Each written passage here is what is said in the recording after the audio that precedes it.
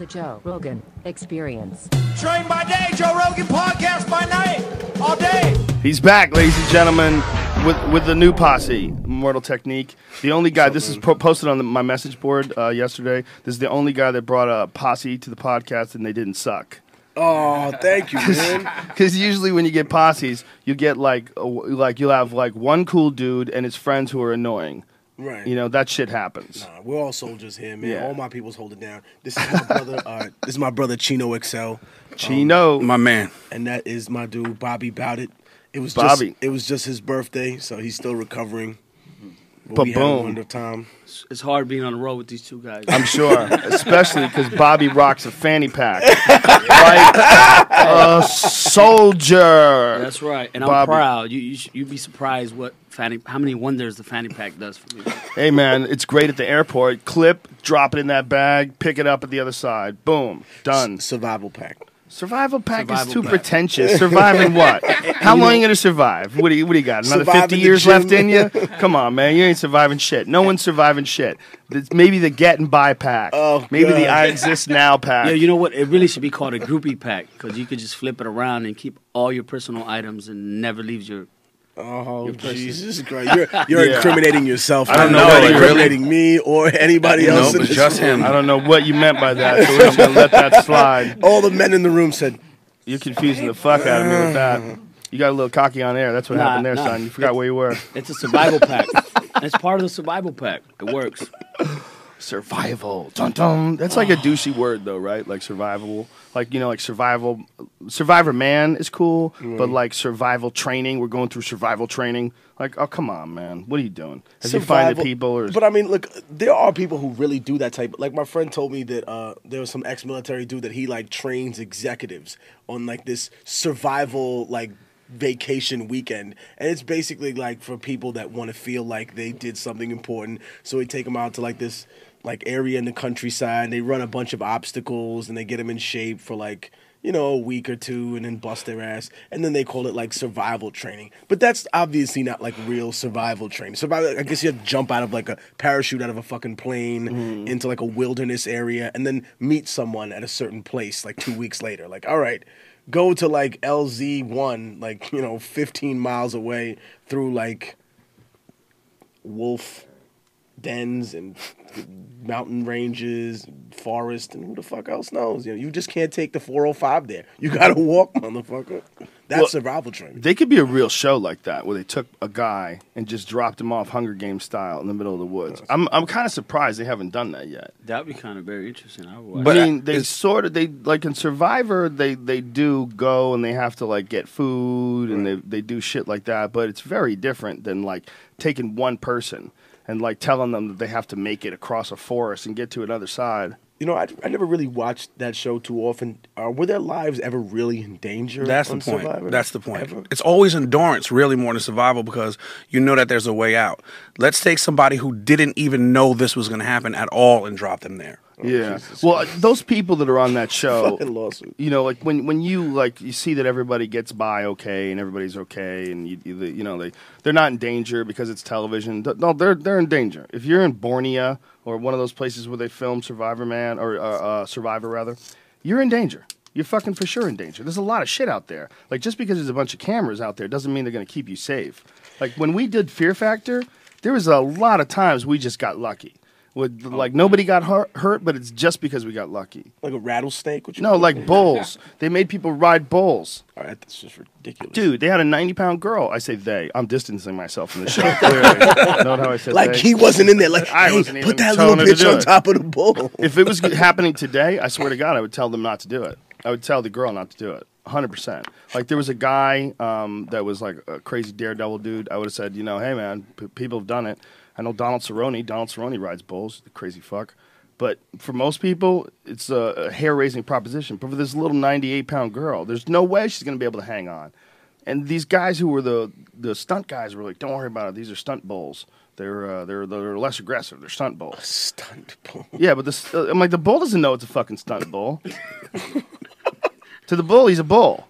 There's no stunt bulls in the bull world. They don't have like, well, I'm just a stunt, me, stunt I'm bull. not gonna tear your ass up. You know what I mean? That's my brother over there. Gotta worry about them other dudes. I'm just gonna show you who's boss, and then I won't stomp on your head. No, they'll stomp on your fucking head. They'll kick you in the face.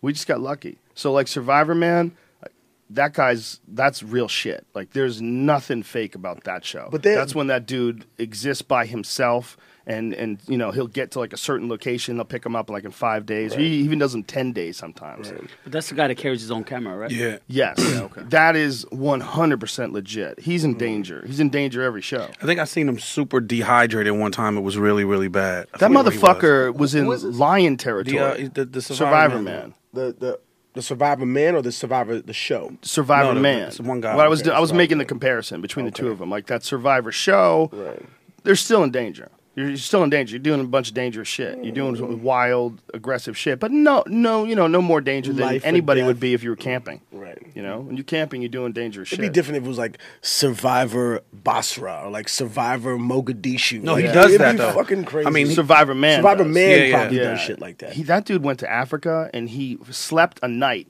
in Africa in this area where lions live with a hot air balloon. And his idea was, the idea for the show was, if you were in a hot air balloon and it ran out of gas and it fell somewhere, or the balloon got punctured or some shit and it fell somewhere, and you were trapped, how would you get by? How would you get out of it? So this guy went to fucking Africa, and that was all he had for shelter, was the basket that this supposed hot air balloon had, and then the flamethrower.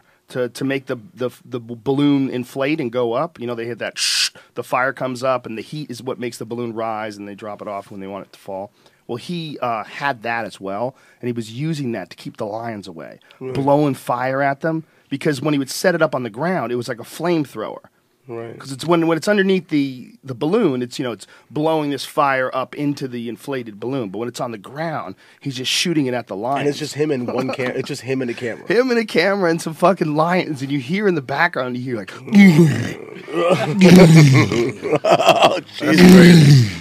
Yeah, that's crazy. But you know how that show's gonna end, right? It's just gonna end with like a still shot of like him fucking camera on the ground and people picking out his innards. Man. Well, yeah, I think what they do is they know where he is by GPS location, and I guess he probably has a satellite phone. Like if everything went terribly wrong and he had to call, like if he breaks his leg or something like that, he'll just die. I mean, he has to get medical help, so they must have some sort of a plan, but his life is in danger every step of the way. Oh, I mean, when you see people that swim with sharks, for example, that's the part that I say, okay, I did that with like baby sharks and with like sand sharks. They have something at the Mall of America. I went back with like my ex-girlfriend years and years and years ago. It was cool, but when I see people who swim with like 10-foot sharks, 12-foot sharks, in like the wild, where the shark doesn't know that you're a filmmaker. It doesn't have any idea that this is for discovery or anything else. It's not a stunt shark. Right. Yeah. It's not a stunt shark. And they never will. They don't understand anything. All they know is what's in front of them, eat.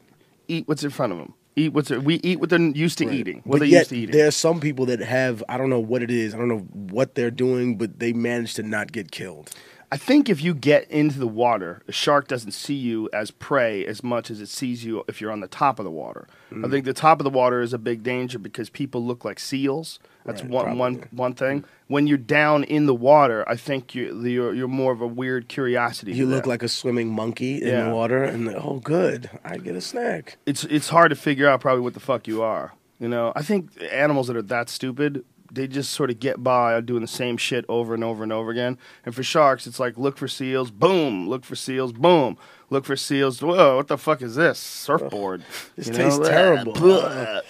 This tastes like Arby's. Get this fucking guy out of my mouth. But if you look at them, man, you look at their black dead eyes and you look at their body is just designed to just chew. There's not a lot of thinking going on. We had this conversation earlier about what it means to be a hunter. But wouldn't it be hunting really if you were like in a rowboat with like a harpoon going after one of them and not like, in like a giant vessel shooting at them with a high-powered rifle as Well, if you were in a little boat, you're going to die. You're not going to beat a great white shark with a harpoon. All right, we're talking about, you want to get extreme right now. I don't mean like any great kind white. Of shark.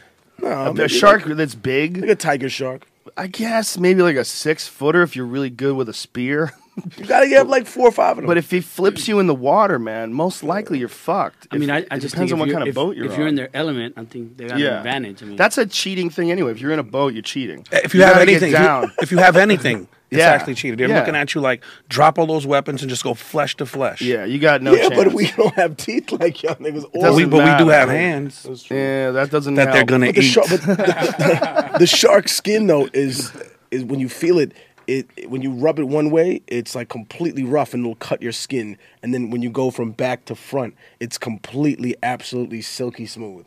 Yo, when we were little kids, we had like a dissection program, and the last thing that we did was like 3rd grade or something. But they cut open a shark and we had to take its kids out, like its children. And when you felt the shark, they said watch, and the science teacher rubbed his hand nose to the back, and his hand was cut open. And he said that what the normal sharks do is they just swim through a school of fish, and since their skin's built like that, whatever they touch, they cut.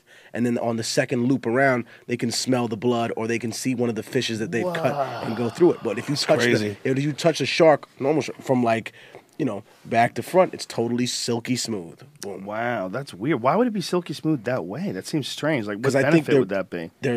it's just like a jagged sort of thing. I have no idea. I wonder if they can pull it in and pull it out, you know? Maybe.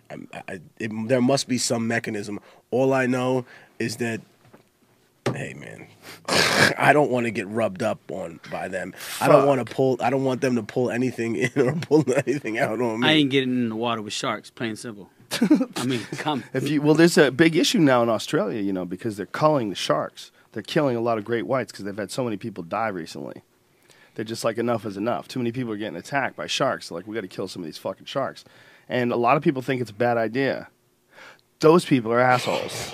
Fucking crazy assholes. No, it's not a bad idea. Are the sharks killing people? Yeah. Well, it is their water. Wrong. Our planet. Suck it. If there's a bunch of sharks out there that are killing people, it's time to start killing sharks. Wow. Period. Anybody who wants to argue is fucking anti-American. And what if they? I don't care if it's going on in Australia. They support terrorism. Is that what goes on, Joe? You If you're support not willing terrorism. to kill a shark. You're down with the enemy. That's the ultimate, not the NSA. That's not our ultimate enemy. Our ultimate enemy are fucking sharks. You know what's funny? With all the shit that they listen to, I'm always surprised that we still have old kidnapping, serial killers. You figured if they were tapping everybody's phone, they could find anybody that they wanted. Yeah, they would look at everybody's phone. I just killed my 7th hooker, LOL. Like, look at this motherfucker just texted his friend. Who knows, dude? Yeah. Someone's gonna slip up. Oh, well, they most certainly have. I'm sure they've used it. I mean, if it's been around as long as they say it's been around, when you hear about the actual coding of the NSA software and how they first started doing it, there was a guy, the original NSA whistleblower. I should pull this guy up and give him his props because it's a pretty fascinating story. Because he was a whistleblower a long time ago, and he was the guy that was responsible for making the software. And when he was making the software, he was telling everybody, like, hey, you can't use this to just spy on everybody. So he started doing all these interviews. But it was before Edward Snowden. So everybody thinks of Edward Snowden as the original NSA whistleblower. But there was another guy before that. There was another guy in 2002, I believe, he came out. And, here it is. Bill Binney. And this fucking guy told people about this a long time ago. There's a story of it on YouTube on the RT America channel. That's Bill Binney, Binney. And he was a U.S. intelligence official. And he worked for the NSA. And he turned into a whistleblower. In October 31st, 2001, after more than 30 years with the agency, he was a high-profile critic of his former employers during the George W. Bush administration, and was subject to FBI investigations, of course, including a raid on his home, of course. Fucking thugs. Where's he doing time now? He's not.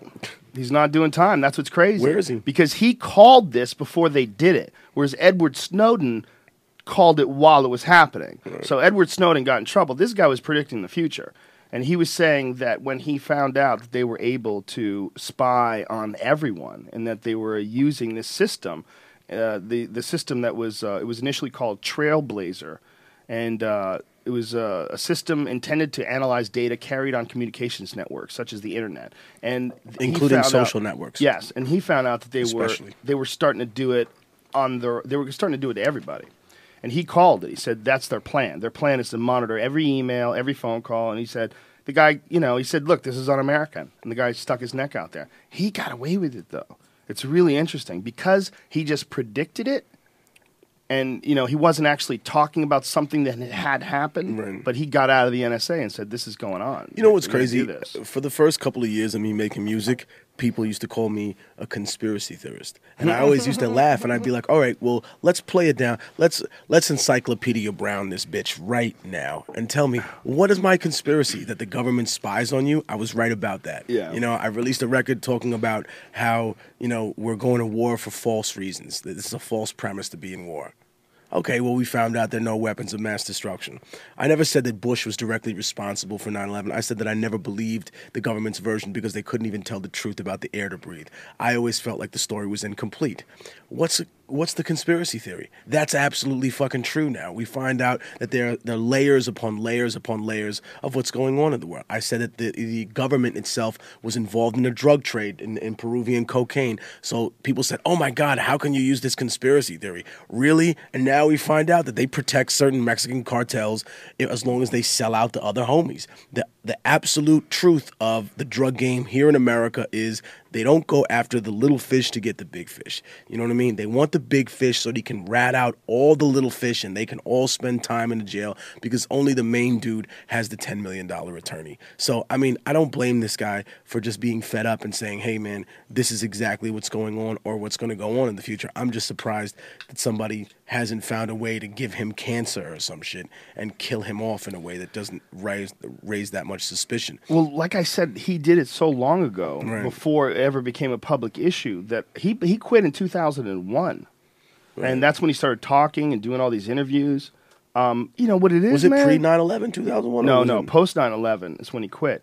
Look, the dude is essentially, I mean, he's a real patriot. That's what he is. He's a guy who is working in the office of, he's working for the defense of the country in the right way. I mean, that's what he's doing. He wants there to be, like, laws. He wants there to be protection of rights as well, though. He wants us to be able to go after terrorists, but he doesn't think the government should be able to just willy-nilly look into everybody's fucking emails. But the government Check everybody's... shouldn't become a terrorist in the process of going after terrorists. Exactly. You know, And if you're that torturing threat- random people in order to do that, then you are becoming the terrorists themselves, and then there's no distinction really, because one is a hidden danger that people are terrified of, and the other one is exactly the same thing, a hidden danger that people are terrified from. Someone in power says, you know what, I don't like this guy. I don't like Rogan. You know, he's talking about the ATF. That's my business. You know what? I want you guys to ruin his fucking life. I want you to go after him.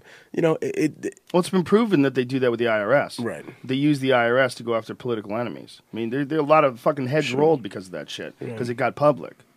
Yeah, people have this. There's a lot of no-nonsense people out there. That's the real issue. There's a lot of people like, oh, you believe in Bigfoot? Ha, you believe in conspiracy theories? Ha, what, do you think the government's out to get you? There's a lot of these people that like to pretend that it's foolish to think that the government is involved in anything shady ever, and that they're always above ground. They have too much power. Whenever you get groups of people that have that much power, when you have essentially the power to create laws, the power to go in to the very laws that were established in the beginning of this nation and change them so that you can get away with shit that would ordinarily be illegal. Right. Like all those things are only done by people who have too much power. They're never things that people vote on. The people never vote to give themselves less rights. Right. The people never vote to give more trust in the government. Well, the government just sort of takes it slowly but surely, and the best way to take it is to tell you there's a bunch of enemies they have to protect you from.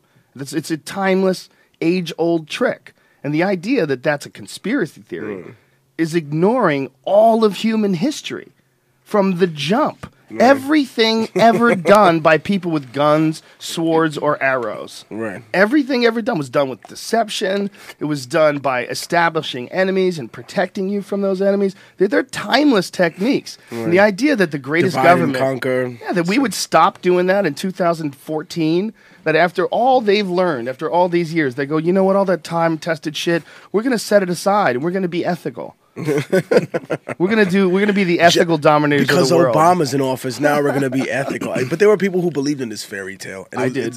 I wanted to. I wanted that guy to get in and go, gotcha, bitches. Right. You know, I was a fucking child of a single mom. I second that. I was smoked weed. I was there. I remember in Harlem when he was elected, and it was like pandemonium.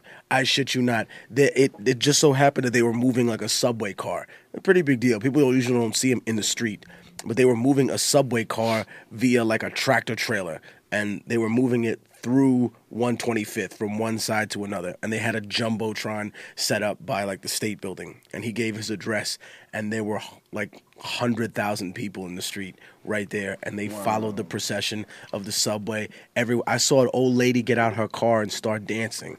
You know what I mean? Wow. And she was just like, look, and she must have been like 80 years old, and I was like, yo, Grandma, you see so happy. She's like, you know, you got to understand, I grew up in a time where people looked at me like I wasn't a fucking human being. You Absolutely. know what I mean? And to see that, I mean, look, I always discuss these variations of oppression because people try to liken what happens to Africans and to Native Americans to other struggles and other people being oppressed.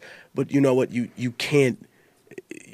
No one ever tried to, for example, kill somebody else from another group because they knew how to read. You know what I mean? Mm-hmm. Like these things were specifically done to a people to try and take away from the legitimacy that they have to dehumanize, because that's the only way to really do something that negative to someone. You have to find some sort of different way to define them as a person so that then you can justify it, not just to yourself, but to other groups of people. You know, normal people won't be like, hey, man, I'm just going to kill this person and take their land and their gold and their oil or whatever it is. But now it's like, oh, my God, no, these people and the way they are wicked, and their wickedness is going to spread to the rest of us so much. Well, we have belief systems, man. Right. And belief systems, once they're in place, they can be really scary.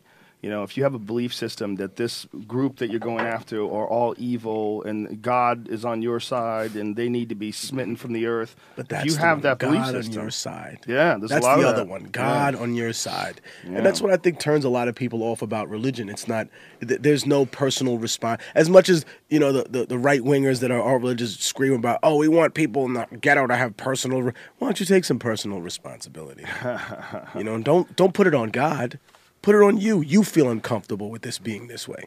Or you don't like these people for some reason. Or maybe you've actually done the history and you know that these people have a legitimate reason to be unhappy with this government or know that they've been treated unfairly in some way, shape, or form. And I think there's a difference between being angry and having holy anger and having a righteous anger. You know, and being angry for a reason, not just being upset and feeling like you're, quote unquote, the victim, but technically looking at a situation and saying, no, I was treated unfairly. And you know what? I was taken advantage of. And I think from the time that people have been a caveman to, you know, tomorrow, all anger comes from being treated unfairly or the perception that you're treated unfairly. Anything. Lied to, you treated me unfairly. You told someone else the truth, but you told me a lie. You know, you stole from me. You treated me unfairly. I let you into my house. I protected you, and you fucking repaid me by robbing me. All of that comes back to it. And I just think that if this government is even going to survive, it really has to address the amount of cynicism that exists in America right now. Because that was the whole point, I thought, of Obama coming in. The idea that people were so cynical about a government under Bush that they saw McCain as an extension to that. They were like, oh my God, again? Another one? Well, who are we going to go to war with now? But then when he came in, he was supposed to be, you know, the great unifier. But he turned into a great pacifier. He was just like, okay, cool. Everything's gonna be good. I'm gonna intellectualize all of this and make it seem rational, you know. So I'll get away with a whole bunch of shit that if Mitt Romney had been elected or if McCain had been elected and done the exact same shit that he did, they would have gone crazy. Where are the people that were marching on Washington to go against the war? Where are they now? That's why, I keep it real, Rogan. I do a lot of activism. We did a show yesterday to raise money for people that were victims of that typhoon in the Philippines, and it's going straight to them because we're working with grassroots organizations. But a lot of times when I see these big activist groups and they come up to me and I'm just like, yo, where the fuck are you now? You were all waving your flag, when it was the Bush era. Mm-hmm. But now that Obama's in power, you don't want to make any waves. Now I see you people on MSNBC, you're advocating a war in Syria. You don't even know what the fuck is going on there. You don't know anything about the history of that struggle. You don't know anything about the idea of what's going to actually happen once they get attacked and they have to call their client. They're a client state of Russia. They're a vassal of Russia now. They basically sold themselves off because of the chemical weapons thing. They said, all right, we'll give you the chemical weapons. Then you and the UN will deal with that personally. It enables them to say, all right, we're going to be partners forever and ever. As long as Russia exists, Syria will be here. And that's the deal that they had to make. And there are plenty of people who made that deal with America. As long as they exist, man, we'll be good. But as soon as America is in danger, guess what? My ass is in danger too. There are plenty of places like Guam. America holds on to Puerto Rico like it's balls. Israel, I'll tell you right now. Puerto Rico is one of the weirdest ones, right? Because it's a sort of a state, but not really a state. Well, it's a commonwealth, right? It received a charter of independence from Spain in like 1898, and literally the next year, the USS Maine exploded. But when people did research, decades later, they found out the ship imploded. It exploded from the inside. And ironically, here's another interesting tidbit. All of the white officers were on the land when the ship exploded. And the only people on the ship were like the deckhands and the people of color and the fucking... Are you implying that someone in the government blew up that ship, sir? Because that shit's never happened before. Remember the USS Maine. That's what they would say. That's never even been planned. There's a lot of people that feel that the Bush administration had planned a false flag on Iran, but that's false because the Bush administration was awesome, and if they did plan it, it would have happened. So you don't know what the fuck you're talking about. They were perfect. They had God on their side. And God on their side.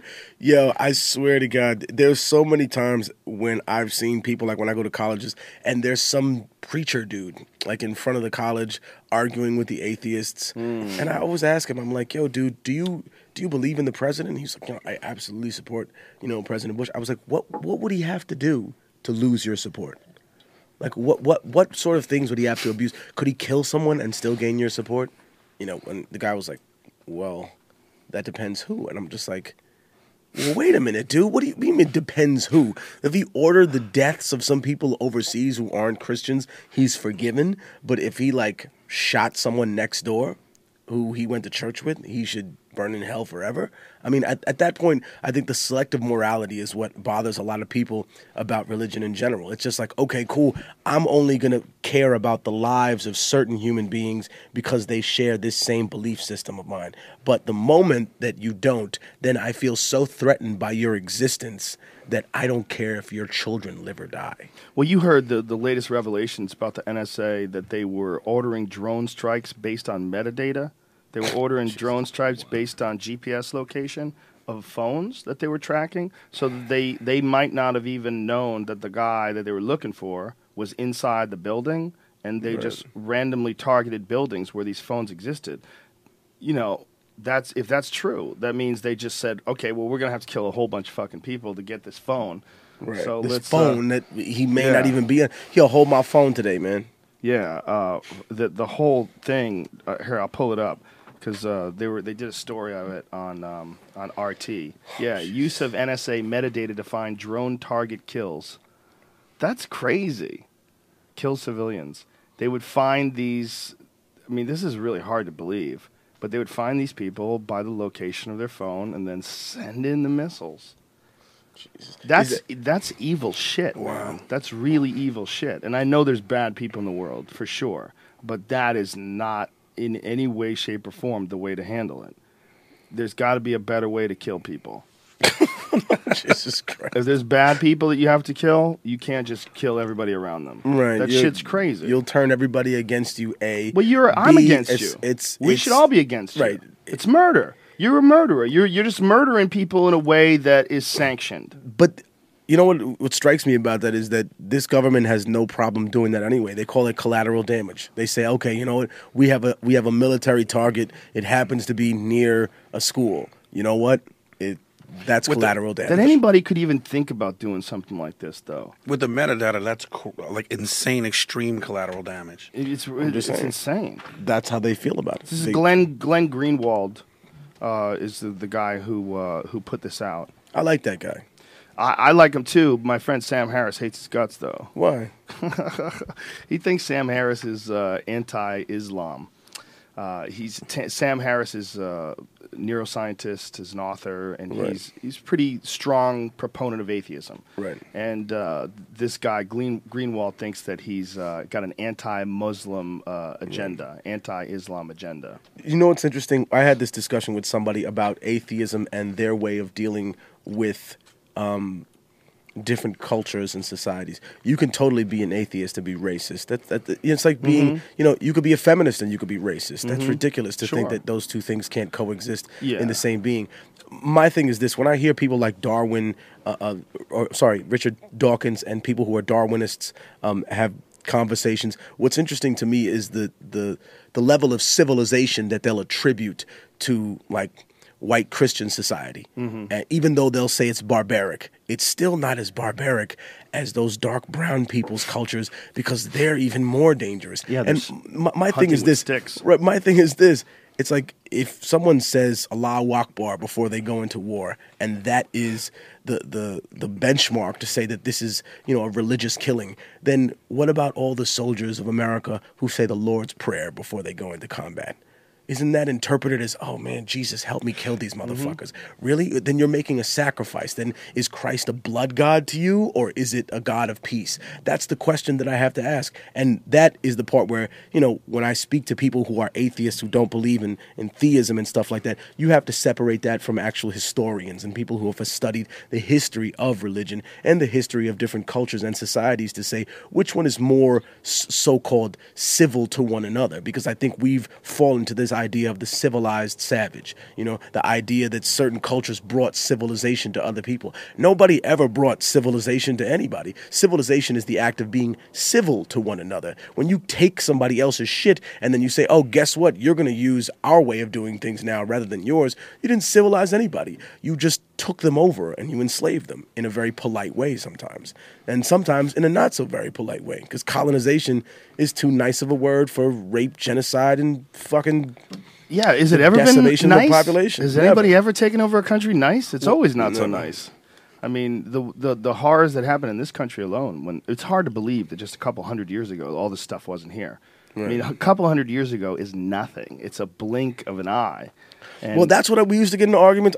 We may have talked about this on the first show when people were like, oh, the aliens had to help those people back in the day. And I was like, yo, dude, if they helped them, over the course of 10,000 years build a pyramid, then maybe they helped you because about 200 years ago you were driving a horse and carriage, and now you got a rover on Mars. So you got a little boost too from the aliens, buddy. You know what I mean? I think that it's just ridiculous to assume one culture had communication and one culture couldn't possibly have. If they've been here, then they've been here the whole time. Well, if it is possible that we were ever visited by aliens, who knows? Maybe it takes a long fucking time to get here. Maybe they can only come here once or twice in a generation ever. I don't know. They set up shop here, dude. But if that's the case, wouldn't there be levels of aliens, just like there's levels of human civilization? Like human civilization goes from having a horse and buggy to having a car to having an airplane. Wouldn't alien civilization go from there too? Maybe some of them reach us, and these are like the real ghetto aliens that are barely getting their shit together out there in the world. They're not. They don't have any fucking like free big civilization. Alien comes like, what are you doing over very here? Sketchy science. They fucking blow up sometimes. Those are the guys who crashed at Roswell. They're more advanced than us, but they're still kind of fucked up. And then there's dudes that are so far advanced than them that they make them look like cave people. Right. And these people no longer have bodies, and they travel interdimensionally, and they exist in the. That's what I think. It's like it could a be too. Yeah. Like there's no saying like what dimension they're in. You know what I mean? Or how our eyes are calibrated, what we can or can't see. Well, I used to be real attracted to the idea that aliens came and helped people. I was very, very attracted to the idea. And I'm still attracted to it because I think it'd be insanely fascinating because it really follows what human beings would do if we were super advanced and we came to a planet and we found some primitive life forms. For sure we would drop off some of our fucking jizz. We would definitely give them some of our DNA. We're gross. We thought we could, touch this world in some way. It's true. We've decided to do that to Mars. He did fuck the Avatar, didn't he? Yes. Well, we've fucked decided that big blue cat. Think about what we're talking about doing to Mars. Is that bestiality? Hold on. That's interspecies Yes. Let's ask the people. It's not bestiality because they talk. It's just you're fucking an alien. No, but No, it's not but- bestiality. No, it's interspecies. It's not bestiality, it's is cool it? to fuck but aliens, she's an man. animal. She That may shit be a was humanoid, No, but she's we're a fucking beast. we're calling her an animal. We don't know what her phylum She's not would an be. animal. She talks. Right. We established that shit back in Star Trek when Kirk fucked that green chick. Remember that? Jesus Christ. That was it. It's precedent. It's legal precedent. She You didn't have a can fuck tail. hot The girl aliens. didn't have a tail. I don't give a fuck, dude. She had like a She's nose hot. like a cat, Bitch dude. was hot. You would fuck her? I'd fuck that Avatar bitch. By Really? the end of the movie, I respect that. Yeah, by the end of the movie, I wanted to live. I wanted to live with the Na'vi. I respect wanted to be that. in the trees. I wanted to be camping and shooting arrows and So flying that's not dinosaurs. bestiality. So we've taken a interspecies. consensus on JRE that fucking a 10-foot tall cat bitch is not bestiality. But what about No. the Planet of the Apes when they cut the scene? There's supposed to be the Marky Mark version joint.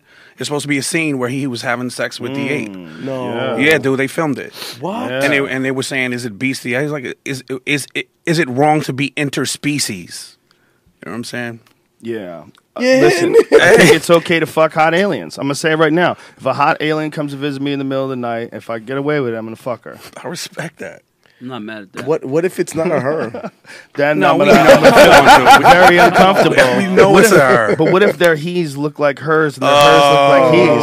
that's It's too a much. topsy-turvy world down under. Oh, man. Yeah, oh, what if the intonation, everything was perfect, right? Except that she had a really deep voice. Like, hey, Joe, I fucked some come smokers. here. I fucked a few smokers in my day. Really? You gotta accept a it. hot chick with a big Ange voice I that's don't just care. ready to take you under She's the hot. wing. I'll take care of it. She's hot. I'll deal with it. I'm totally Just pulling never away talk from to her on the this. phone. My thoughts on aliens visiting with people, though, that people don't really understand how long 100 years is. We think of like 400 years ago as being like, wow, 400 years ago, back then they didn't have cameras. Back then they didn't have automobiles. Everybody rode horses. And then 400 years before that, and 400 years before that, you stop and think about what you're talking about with Egypt. You're talking about a culture that existed for thousands of years. Thousands of years. And they obviously were smart as fuck. They wrote down a lot of shit. Just what they left behind. Forget about what was found during the burning of the Library of Alexandria. I mean, when they found that they destroyed all these like ancient records and all this information about how they did their construction. I mean, who knows what the fuck was in there when they burnt all that stuff. Right. But what And it they was left burnt several behind, times. yeah, but yes, it was. What they left behind, though, carved in the stones, is magnificent shit. I mean, all their hieroglyphs, the beautiful works of art they left behind, like the symmetry to their buildings and the mathematics of their construction. It's so obvious they were super, super advanced people. Like, they were really advanced. And we just think of that as being like, whoa, there's no way aliens must did it. No, it's real possible that a human race, a human culture can get super advanced and fuck it all up. And it could be fucked up by disease, and it could be fucked up by asteroids, and it could be fucked up by other humans invading them, which would happen to Egypt. They got invaded by the Nubians, and the Nubians took over. That's why the older pharaoh, the more recent pharaohs all had black African faces. Like the pharaoh on the face of the Sphinx is a very distinctly different face than some of the more Sephardic pharaohs that you saw like in the early days. Right. And the other thing is this, that Egypt initially began as a society that rose from other places. You know what I mean? There were other civilizations that predated it, such as Sumeria, things of that nature. And when you look at it, yes, of course, they could have easily took from those civilizations as well. For sure. We took from other civilizations. For sure. We took from tribes and from other people. I mean, our Constitution itself is based on an Iroquois confederacy, something that people don't really realize or pay attention to. That, yes, we didn't just get corn from indigenous people. We got this idea that different places could be under the same federal state, but still, guess what? Have laws of their own that are respected by the federal government, or forceful that they're forced to respect, because these are different tribes, and these tribes are not going to tolerate you telling them how to live. However, we will combine forces for the survivability of all of us together, as opposed to individual tribes. Wasn't that the whole forming of the Constitution as well? I mean, didn't they get the ideas in the Constitution from studying the great civilizations of the past, like Rome and Greece, and all their ideals about how society should be put together, and use those ideas in a lot of ways to formulate the Constitution? Well, I mean, Napoleon's civil code also influenced a lot of Western societies, Europe's legal system now. But I think, when we talk about whether it's aliens or whether it's anybody that interferes in a human society, you want to think that, what would their agenda be? What do they want? What could they possibly have to gain for all of it? Resources, land. I mean, if you read the Bible, it says that the sons of heaven mated with the daughters of men. Who's to say that's angels? Maybe that's aliens who came down to fuck a woman. It's absolutely possible that it did happen. I know people don't like to hear that. They're like, oh, great, you believe in aliens. That's not even what I'm saying. I'm saying it's absolutely possible, right? Because this fucking thing is so big. It's so big, the idea that we've never been visited before is silly. But if we pay attention to the way we treat the things on this planet that we can control, and we think about how the fuck they would deal with us, we should be probably pretty happy that it is bullshit. Because if they're anything like us, I wouldn't put it past them creating us out of monkeys. I wouldn't put it past some super advanced alien species. Look at some stupid chimps and go, look at these dumb motherfuckers. Let's take some of our shit and put it into them, and then come back in 1,000 years. Oh my God, they got planes and buildings, and who knows? It is possible that happened. It sounds quite ridiculous. Don't worry, I know that, and I know it sounds. But I'm not saying it's impossible. I'm not saying it's likely. It's certainly, there is a chance that this planet has been visited before. Just the fact that we can go to Mars with a drone. We know that we sent these manned vehicles into space. We know that there's satellites in orbit. We've used the space shuttle. We've used rockets. There's, without a doubt, a rover that's moving around on the Mars right now. If there's a rover moving around on Mars, we sent it from this planet. We're monkeys. I mean, we're a couple hundred years removed from slavery in this country. We just came up with the internet 20 years ago. We already have a robot moving around on Mars. If there's something else out there that's 100 years, 1,000 years more advanced than us, if they haven't blown themselves up, for sure they would send some shit our way. And if they came here a long, long-ass time ago, the universe is 13 point whatever billion years old, allegedly.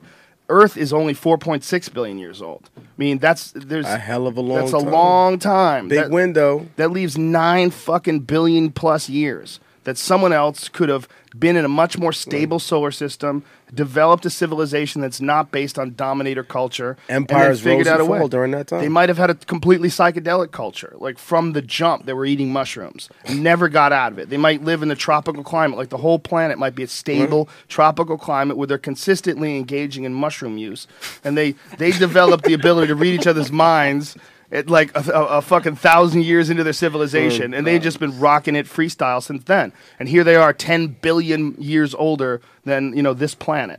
But if we are like a downgraded version of humans, then humans like 4.0 must be really frightening creatures. Something that can like look into your mind and see you control things with their head. And the people who don't necessarily believe this, but who won't even subscribe to the possibility, these are the same people that think that laws hold our country together rather than the iron fist of a talking monkey. Well, that's what holds this shit together. Homie, I will destroy you if you break these things that I've written down. How about the NSA whistleblower? The fucking FBI breaks into his house. Get on the floor, traitor!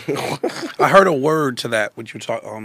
There's a woman named Dr. Carolyn Mace, and she has talking about the evolution of the species, and she says that her theory is that we're all Homo erectus because we walk upright, but there's also different people on this planet that are called Homo noeticus, meaning that they have more than just the 5 senses that people have. So we're not all the same species. Some people are more devolved or evolved than others. So no, you can't say that though, man. People will accuse you of racism.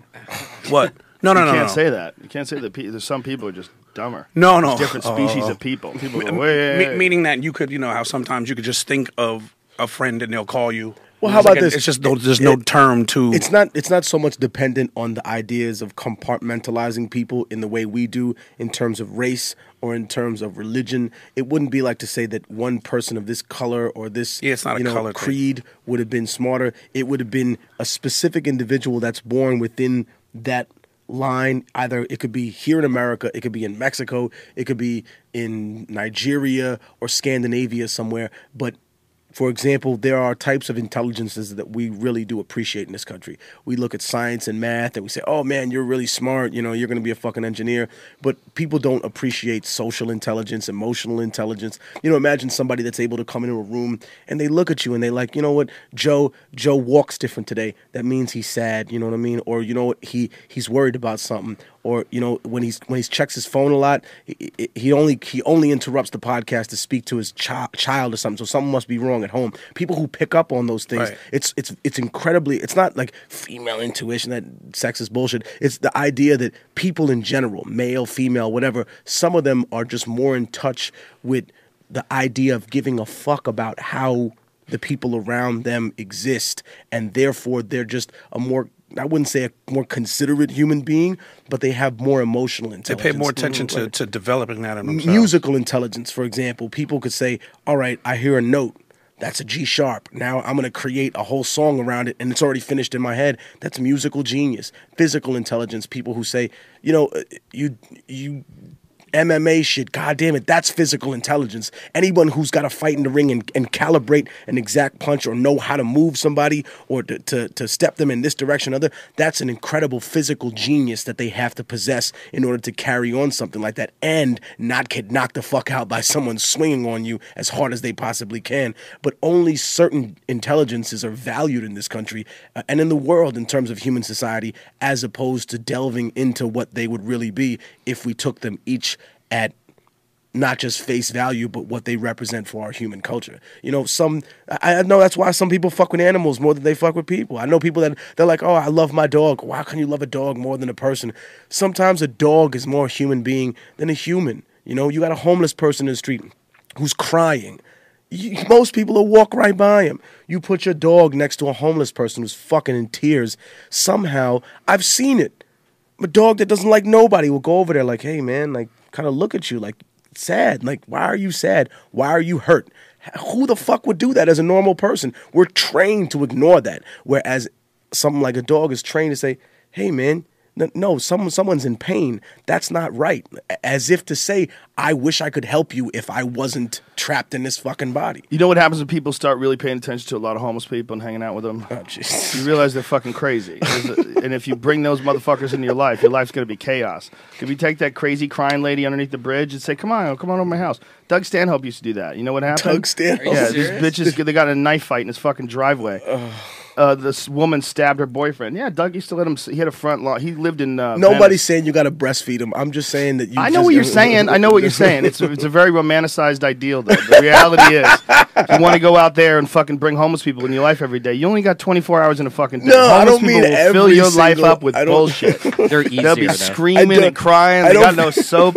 Look, get your own fucking shit together, or you're crazy. It's one of those two. And if you're crazy, that's the real issue. That when the Reagan administration was here, they changed the laws. They changed the standards as far as like taking people that you had to take care of. Right. And they let a lot of people out of mental hospitals that were infirmed for life.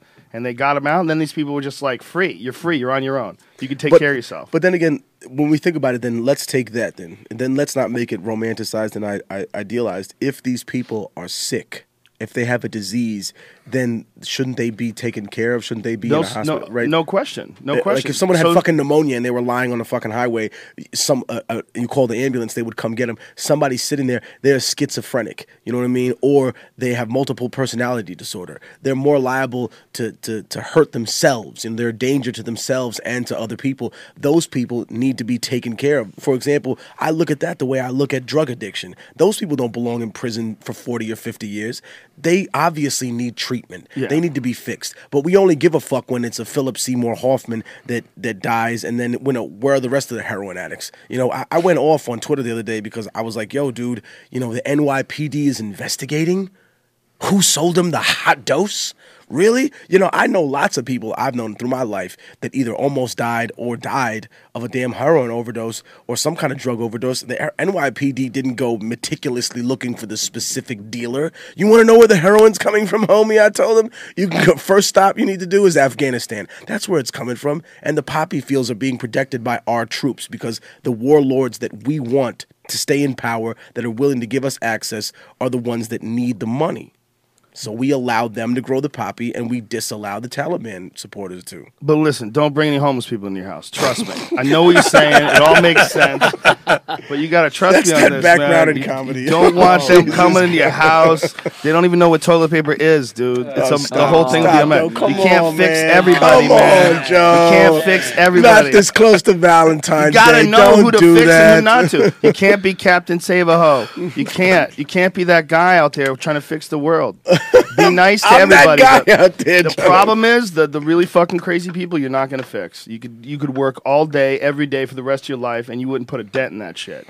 And I think that they have to. It's a hallmark of our society. Quick question. Do you think those people started that way, or do you think it was the things that happened to them within the course of their life more often that makes them that way? You would be crazy to assume either or. No one has any idea what the background of a lot of those people are other than the people that have treated them in the past. They probably don't even know what the fuck happened to them. There's a lot of really sick people out there that just happen to be homeless people because we can't we can't classify them as insane enough to institutionalize.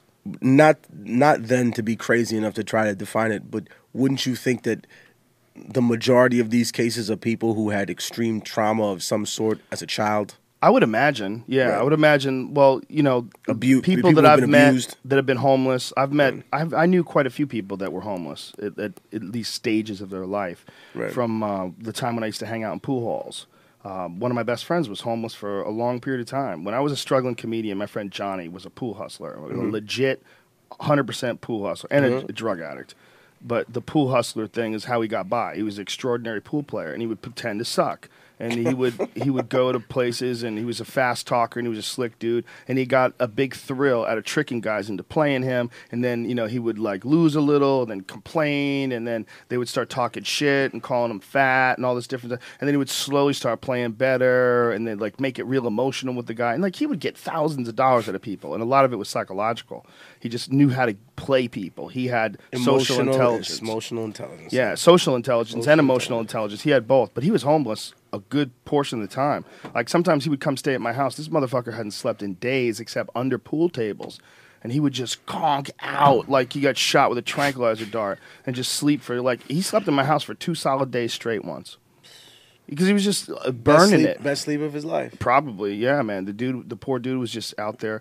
And, and he had issues himself. He had a lot of mental health issues himself. And I think that there's a lot of people out there that are homeless that have mental health issues. I think that's the majority of a lot of the cases. Yeah. I think a lot of the homeless people that have mental health issues. And what's sad is that, especially when you find people who are supposed to be cared for by this government. And it goes back to what we were talking about before. Imagine the veterans that are homeless out there who have paid dues and risked their lives for this country, and they're completely looked over. And you would think the people who say that they love America so much wouldn't be the ones that are bleeding it dry. But ironically, it's the people that are criticizing this country for the things it does wrong that love it the most. Why? Because we want to fix the things that are wrong, as opposed to people that say, hey, we just love America and anything you say against America is wrong. No, that's not the case, because the people who usually say that are the ones that are bleeding this country dry by saying, oh, man, I love America. I want to destroy unions. Unions are destroying America. You know what? I want to stop workers from doing this. Dude, you're not doing it because you love America. You love money. If you really loved America, how come you got a goddamn plant overseas? You could be not making, $10 billion. You could be making $7 billion a year. But you would be feeding 10 times more people, here in America. They would never do that. Of course 3 not, billion because- is a big number. I don't know what kind of country you live in, sir. but that's what I'm You know how talking much about. Taxes, my 3 billion pays for, social programs, cleaning the streets. Who do you want to build these bridges, son? Right. That extra 3 billion is important. Right. Only that they're not going to pay it in taxes either, so it's not like it's going to go that's to right. anything. Oh, that's right. They weasel that shit. Yeah, I mean, come on. The NFL is like Tax-free. a charity. It's a Isn't that charity. hilarious? It's a That's fuck- crazy. Come on. That's Come one of the on, funniest dude. things of all time. The NFL is tax-free. Is it team by team though? Do they tax No, the dude, teams? the whole thing is a charity organization. Oh, please. Yeah, I thought it was Fucking team by team. NFL, Get the the biggest fuck outta sports here. franchise in the world. The UFC needs to get on that. I don't know what the fuck Dana White's waiting for. We need to be tax-free. We need Charity. to be the UFC should Charity. be tax-free. Charity. How the fuck are you going to give the Bullshit. charity? It yeah? should be a charity. That's what I'm saying. Loophole. Fucking amazing. crazy shit. That's amazing. You imagine if the UFC tried to become tax-free? You know who else is like that? Oh my god. The NHL. They're tax-free too? Yep. Get the fuck out The of here. NHL. That is hilarious. I didn't know that. NBA. That is No, what no, about no. I the think NBA? they got to pay. Too many black people. They got to pay. We're not happy about this. 99% black people, god damn it. Make them pay taxes. That means baseball. They got to pay too. Too many Latinos. in Too many baseball. Latinos. Oh, yeah, they These gotta pay too. motherfuckers coming over here throwing heat. Give me that money, bitch. Give me that fucking money. Yeah, that's crazy. taxes, man. The people that don't have to pay taxes is a real goddamn mind blower. It's like, how does that get determined? And like religions that make money. Like religions yeah. like, say, Scientology. Scientology is a tax-free organization. A tax-free organization that was written by a science fiction writer who was L. Ron Hubbard. Yeah, who publicly stated that the best way to make a lot of money is to start your own religion. Yeah. And he got tax-free. That guy got tax-free. You know what's funny? When I got out of prison, I went to try and find a job in all these places, and everyone said no to me. And then there was this one ad that was like, come learn the secret to life and get paid while doing it. And it was like a $12 an hour job in like $19.99 when I just made parole. And they were advertising like, please come to this area, you can learn. And I walked in, and it was a Scientology center. Of course. And I walked in. The lady was super nice. They're all the most polite Did you people fuck her? in the world. No. Look, I just wanted to fuck a Scientology. they literally just brought me in. They shoved me in front of a screen with like 4 or 5 other people, and they played me like a Scientology video. And then they asked us. They were like, "Did you all understand the truth in this video?" And I was sitting here, and I was just like, yo, I really wanted to be like, what the fuck is wrong with you? Like, no one believes this shit. But at the same time, I sat back and I said, you know what? I really don't understand this religion enough for me to make a commitment about it right now. And they were very polite to me. They're like, thank you very much for your time, sir. Take care. And there was somebody else in there who really needed that fucking job. And they just looked at me, and they gave me this kind of look like, cool, you're not in the running anymore. They were like, I was touched. I just swear to God, I could see the charlatan and the snake oil coming out of the side of their jacket, dude. They were like, I was touched by this video. Like, I really thought it was amazing. The dude, they're there to get a job, yo. Yeah. That was it. Joe, you I might looked at it. You might be right about this racist shit, by the way, because the only other ones that don't have to pay taxes, the golf league, the PGA, and the NHL. The golf league doesn't have to pay taxes? Wow, yo, that's Who are all the owners? All the owners in the NFL, though. That is fucking creepy. The NBA should be pissed. The golf guys don't have to pay Yeah, taxes? that's like the most money, right? Wow, that's dark. That's not dark, dark at obvious shit. Dark racism. Wow, I think it's racism. Yeah. I'm crying racism for the NBA, and I don't even watch basketball. Yeah, the idea that you could get away with the Scientology thing, that could be. We need to start our own fucking religion. That's what we need to do. God damn it. That's how you really God damn it. lock things down. That's how you really lock things down. That's the quote right there. We need to start our own religion. God damn it. Well, they have so much money that they can get away with it. Like Scientology is the number 2 landowner in Los Angeles. They own more buildings and property and real estate in Los Angeles than like almost anybody. The freakiest thing is, you know how they rope off everything at the Times Square when the ball is going to drop or whatever? Yeah. And there's a certain time you can't go past the barricades. One night I was there, and the guy said, well, are you a member of the Church of Scientology? And I said, yeah. And he let me in through the barricade. Real story, dude. Real story. They probably just wanted to fuck you. What? That was where you got close to. Oh, He's like, man, he knows you're a handsome guy, you got a nice build. Come on, Joe. The interspecies conversation is fine. Listen, man, I know how to take a podcast, lose its entertainment value. Came right out of Joe. You gotta fucking press a button. Wow. You gotta keep the ball moving. Wow. What is the wow? What are you supposed to say? Amazing. He probably loved you. Dude's a Scientologist, trying to make friends. It was bad. It was a police officer too. That's hilarious. Well, they might have had some sort of a deal. Maybe they pay off the cops, get through the line. I think that's the Hand out only way brochures. that's the only way you really do get anything done. I think for a lot of companies and corporations, they just pay off whoever it is that's in charge. Well, the only reason why people aren't investigating Scientology in this country, but yet they are in other countries, it's got to be just how much money they have. That's the only thing that makes sense. Because if there's a new group that came out of nowhere and they hadn't had all this history of owning all these buildings, and you found out like that they developed this religion based on the scientific or science fiction authors' writings, and you would read it and go, wait a minute, what the fuck? What is these e-meters? You hold on to these aluminum cans and they tell me your personality? Get the fuck out of here. That's not real. They would be shut down. You would think that they would be run out of town. Well, I mean, someone else could tell you, hey, this cracker is really the flesh of a Hebrew zombie. I mean, someone could put it in that way and you would feel ridiculous. As long as it's old, we're cool with it. No, but that's what I mean. As long as it's through a certain period of time. Yeah. Look, I have a great respect for people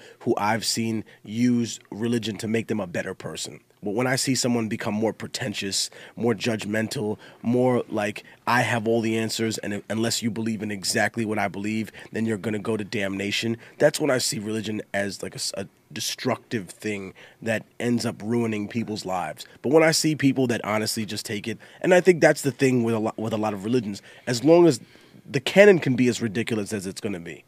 People will believe preposterous things. All of them ask you to believe something preposterous. The ocean is divided. Muhammad ascended into heaven. You know what I mean? Or Jesus Christ was born of a virgin and then died and came back to life. And yet, when you look at people's lives, some people's lives are preposterous. There was a family my friend was staying in doing a photo project down in Brazil. And he was down there and he was like, there are 2 holes in the floor. One hole is in the bathroom where everyone goes to the bathroom, and the other hole is like literally right next door. And they put like a bucket down there to catch shrimp. And I'm like, wait a minute. So where is it, like in a different river or something? Like, nah, it's the same water. And I'm like, really? Like, yeah, definitely. It's the same exact water. And he's like, you have to understand, that's the only way they're going to eat anything that day, is to fish for shrimp in that shit water. And that's preposterous to me for you and I to look at that and be like, oh man, who in this room would imagine, I'm going to put my hand in the toilet to pick out my dinner tomorrow. But that is the absolute reality that people who are living in those type of dire conditions, because if they don't eat that, they're not going to fucking eat. That's why I'm honestly not offended if somebody, steals something when I'm in some third world country. I mean, not that I like that shit, but you're taking something because you're going to die if you don't sell it to eat. And motherfuckers just stealing, Reebok pumps because they want to look fucking cool. Like, you're a sucker, my nigga. The only person I know that's ever actually started a religion is Alex Gray. Alex Gray is the visionary artist. I don't know if you've ever seen his work, but everything he does is these psychedelic portraits. They're like these really intense, like multicolored. They look like dimethyltryptamine trips. It's all like ayahuasca trips or mushroom trips, and all of his art. This is his people stuff. Coming out of people. Yeah, this is all of his stuff. Well, he's created his. Not only has he created his own religion, but he got tax-free status, and his city is trying to fight it. They still want him to pay taxes. I think. I don't know if he ever worked that out, but he's actually trying to do it in a really like positive, healthy way. He's not trying to make money off people or own people or give you a bunch of rules that you have to follow. He's just essentially he's a guy who really believes that psychedelics are a connection to the true God of the universe, love and God, and the energy that exists when you have these powerful, transformative psychedelic experiences. So he's building this thing in upstate New York. He came on and showed me and Brian his community he's putting together up there. But he's got this huge building that he's making that he came on our podcast and did a Kickstarter for it and raised the money like in no time. It was amazing. The people from this podcast fucking represented like in as positive a strong way as was humanly possible, and a whole bunch of people supported this. And he got all his funding, and he's building this incredible building. Look at this thing. Look it up, Tech. It's on the other one in front of you too. This is going to be his church. Yeah, it's all based on his artwork, and it's like probably going to be one of the most beautiful buildings in the world. And where is he going to build this thing? In upstate New York. He has like a temple in that upstate New York. belongs in like a jungle in Colombia or some shit. But you know I'm what I telling mean? you, on man, top of a mountain. Or something. I've met the dude several times, and he is the real deal. He really is a beautiful person. He's all full of love. The guy's like so loving and happy and friendly. He's not evil in any way, shape, or form, and he just wants to promote those ideas and promote art and promote love.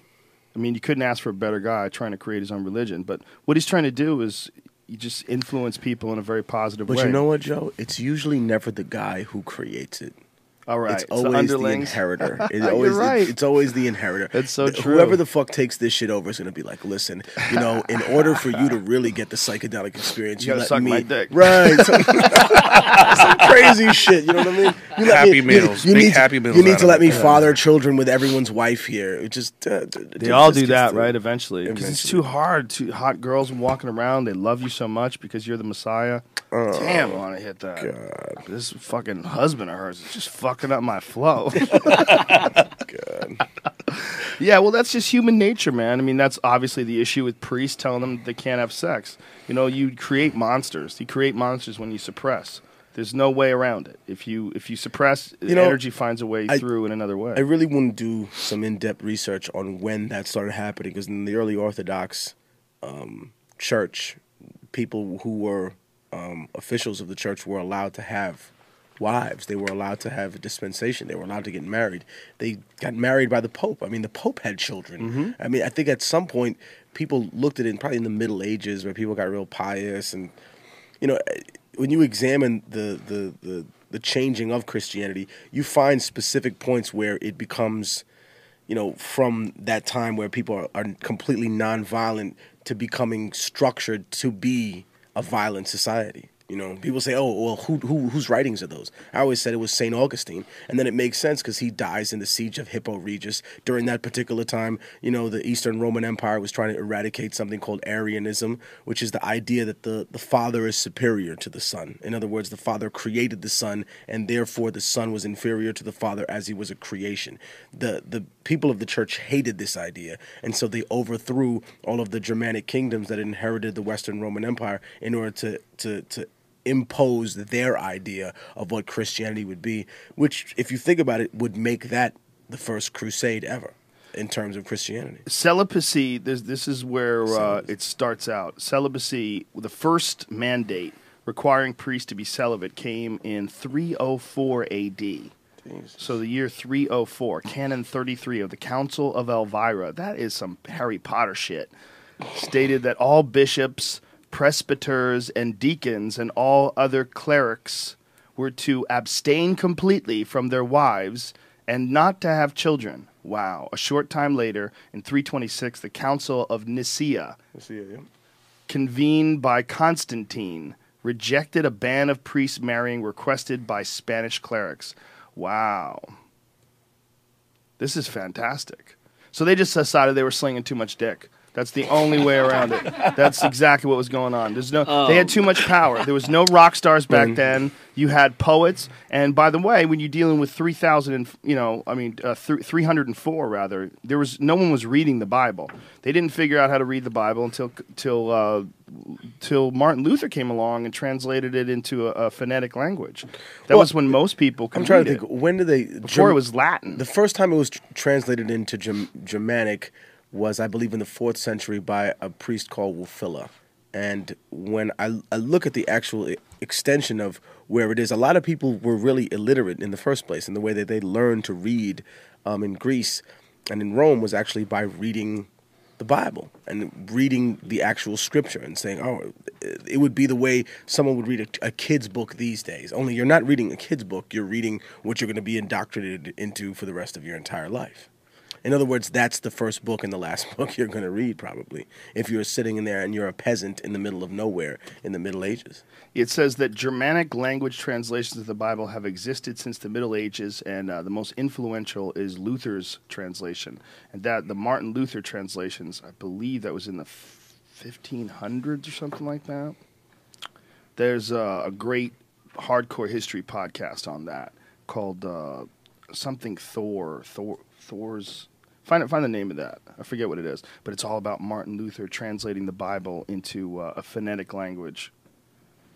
Yeah, they couldn't read it. So back then, when a priest was the only direct connection to God, he was the only guy that was able to tell you the word of God. He was the... Here it is. Thor's Angels. Here it is. This is the Gothic Bible, or the Wafila Bible. Christian Bible as translated by the Wafila in the 4th century into the Gothic language spoken by the Eastern Germanic peoples or the Gothic tribes, meaning the inheritors of the Roman state. As Rome fell in 410, and then, of course, I think in 455, and then finally, what was the last? 476. And back then, the Germans were totally different. Like the whole country of Germany, there was so many barbarians. There was big, fucking, powerful, scary dudes. But this is the interesting point. What makes them a barbarian? That they weren't with Rome. If anything, wasn't Rome the most barbaric out of all of them? Well, I mean, when I say barbarian, I mean like Conan the Barbarian. I mean, there's big, giant motherfuckers who ate meat and drank milk. That was like primary staples of their diet. They had massive amount of protein. But the protein content of their diet is why they were so big. They were enormous people. I don't think they did a whole lot of farming because it's cold as shit up there. So they're eating, you know, a lot of animal protein, and they were enormous in comparison to a lot of the people that would encounter them. Like that was like the first depictions from China, I believe, of encountering German people. They were like, holy shit, are these fucking people big? You know, they were just enormous, savage people. You know? Well, I mean, I don't know. I'm sure that there was some sort of human sacrifice here and there. Oh, fuck yeah. The thing is that... Everybody did that.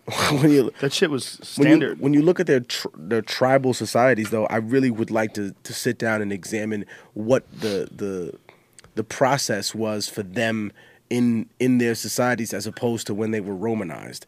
You know, because that people living in like some mud hut in the middle of Germany, I'm sure they had some different idea of controlling themselves and to reining in, similar to the way Native American people didn't ever had a prison. You know what I mean? Where the fuck did you put the people that did bad things? Well, you just had to fix them, or put them on sticks. Somebody had to be fixed. Cut their eyelids off. Someone had to be fixed. Yeah, or kill them. I think they probably killed a lot of people too. Well, that's the thing. I mean, it depends on what society you want to imagine. I mean, I remember I watched the movie 300, right? Mm-hmm. And it was like, oh man, they make these Persians seem like the wickedest people. But when you look at it, what were the Greeks doing? They were practicing infanticide. It was still a monarchy. Sparta still had slaves, like a motherfucker. Well, I give the movie 300 a lot of creative freedom because it was based on a graphic novel, and it's obviously got a lot of mythical qualities. They're doing another one. I know. I'll go see that movie. I loved it. But to me, it's a comic book. Right. The real problem with making a movie about Spartans is you're going to have a bunch of dudes fucking each other. Okay?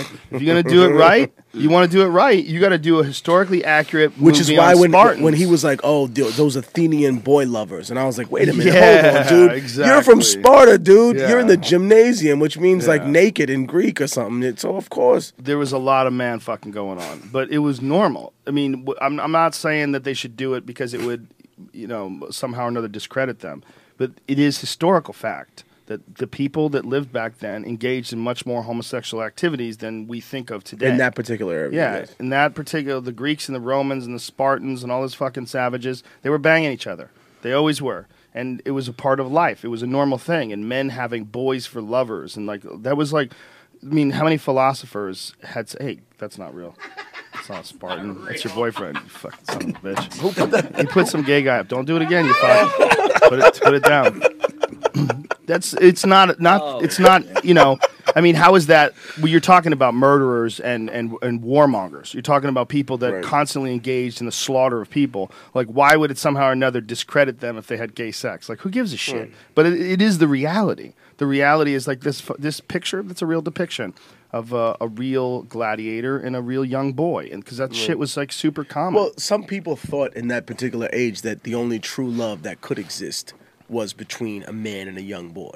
That's unfortunately how that society chose to. I mean, you know, that in other words has been used in a lot of times I've seen to taint the arguments that are made for gay rights. When people say, "Oh, well, now they're going to want children," that has absolutely nothing to do with that. That's a different, complete era of time in which people didn't have adulthood defined the way we do now. And I think that's the problem that engages. And I'm not being an apologist or excusing it. It's just that when, let's say that it's the year 1200, you know, you become an adult not when you hit 18 years old. You know, most people die when they were like 30. So if you're 18, you're damn near like the equivalent of like being a middle-aged man. But if you think about it, during that particular How dare you, Spartans? Hey. Yo. That's not where you're supposed to put that. Put down your rock real quick. Yeah, this is called back mount. You see how one of them is muscular and the other one is not? Broke back Wow. You Greek. see that? Look, close in on the guy on the bottom. Even back then, they had tops and bottoms because there's like one dude who just clearly is the one who's going to get fucked every time. And the other dude is going to do all the fucking. See, look at the guy on the bottom. He's all smooth and shit. Doesn't look like he does his sit-ups. Doesn't do his squats. The guy on top is very ripped. The guy on the bottom is kind of doughy. The other guy on the Barely bottom's keeps it getting together. ripped too. He gets tired. He gets tired easy. The guy on the bottom needs a lot of naps. Man. Yo, But you couldn't have a movie like that. If you had a movie like that where you showed the true lives of the Spartans, well, people Oliver wouldn't Stone be able with to Troy. deal with it.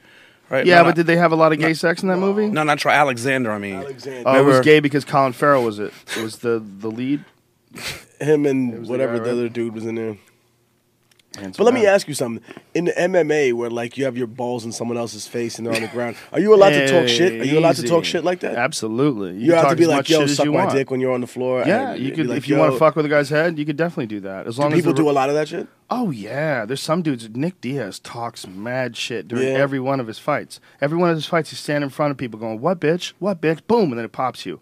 "Oh, I'm fucking you up, bitch." Like he'll talk shit to you while he's No, fighting I don't you. mean that white frat boy swag shit that they pull No, right before no, the cops he's come. not- I just mean like Nick Diaz like, is Mexican, first of all. No. But I'm just saying. I know. I picked that up on it when the Diaz came out. I'm just saying. You know, that's just what I hear. "Oh, man, what's up, bitch? It's Well, like- let's do this right now." Like, "Oh, When you're- officer, you know that man accosted." That's the way I see all the time with schools Mm-hmm. when I used to wild out. My thing is this though. Yeah, No but you're not disrespect. talking officer. No, We're talking about an MMA fight. We're talking about Right, you know, a I'm- fight but that's I- happening but no I matter mean, what. But I mean, in terms of the sexual portion of Oh it. yeah, I'm sure guys do. I'm sure guys fuck with guys.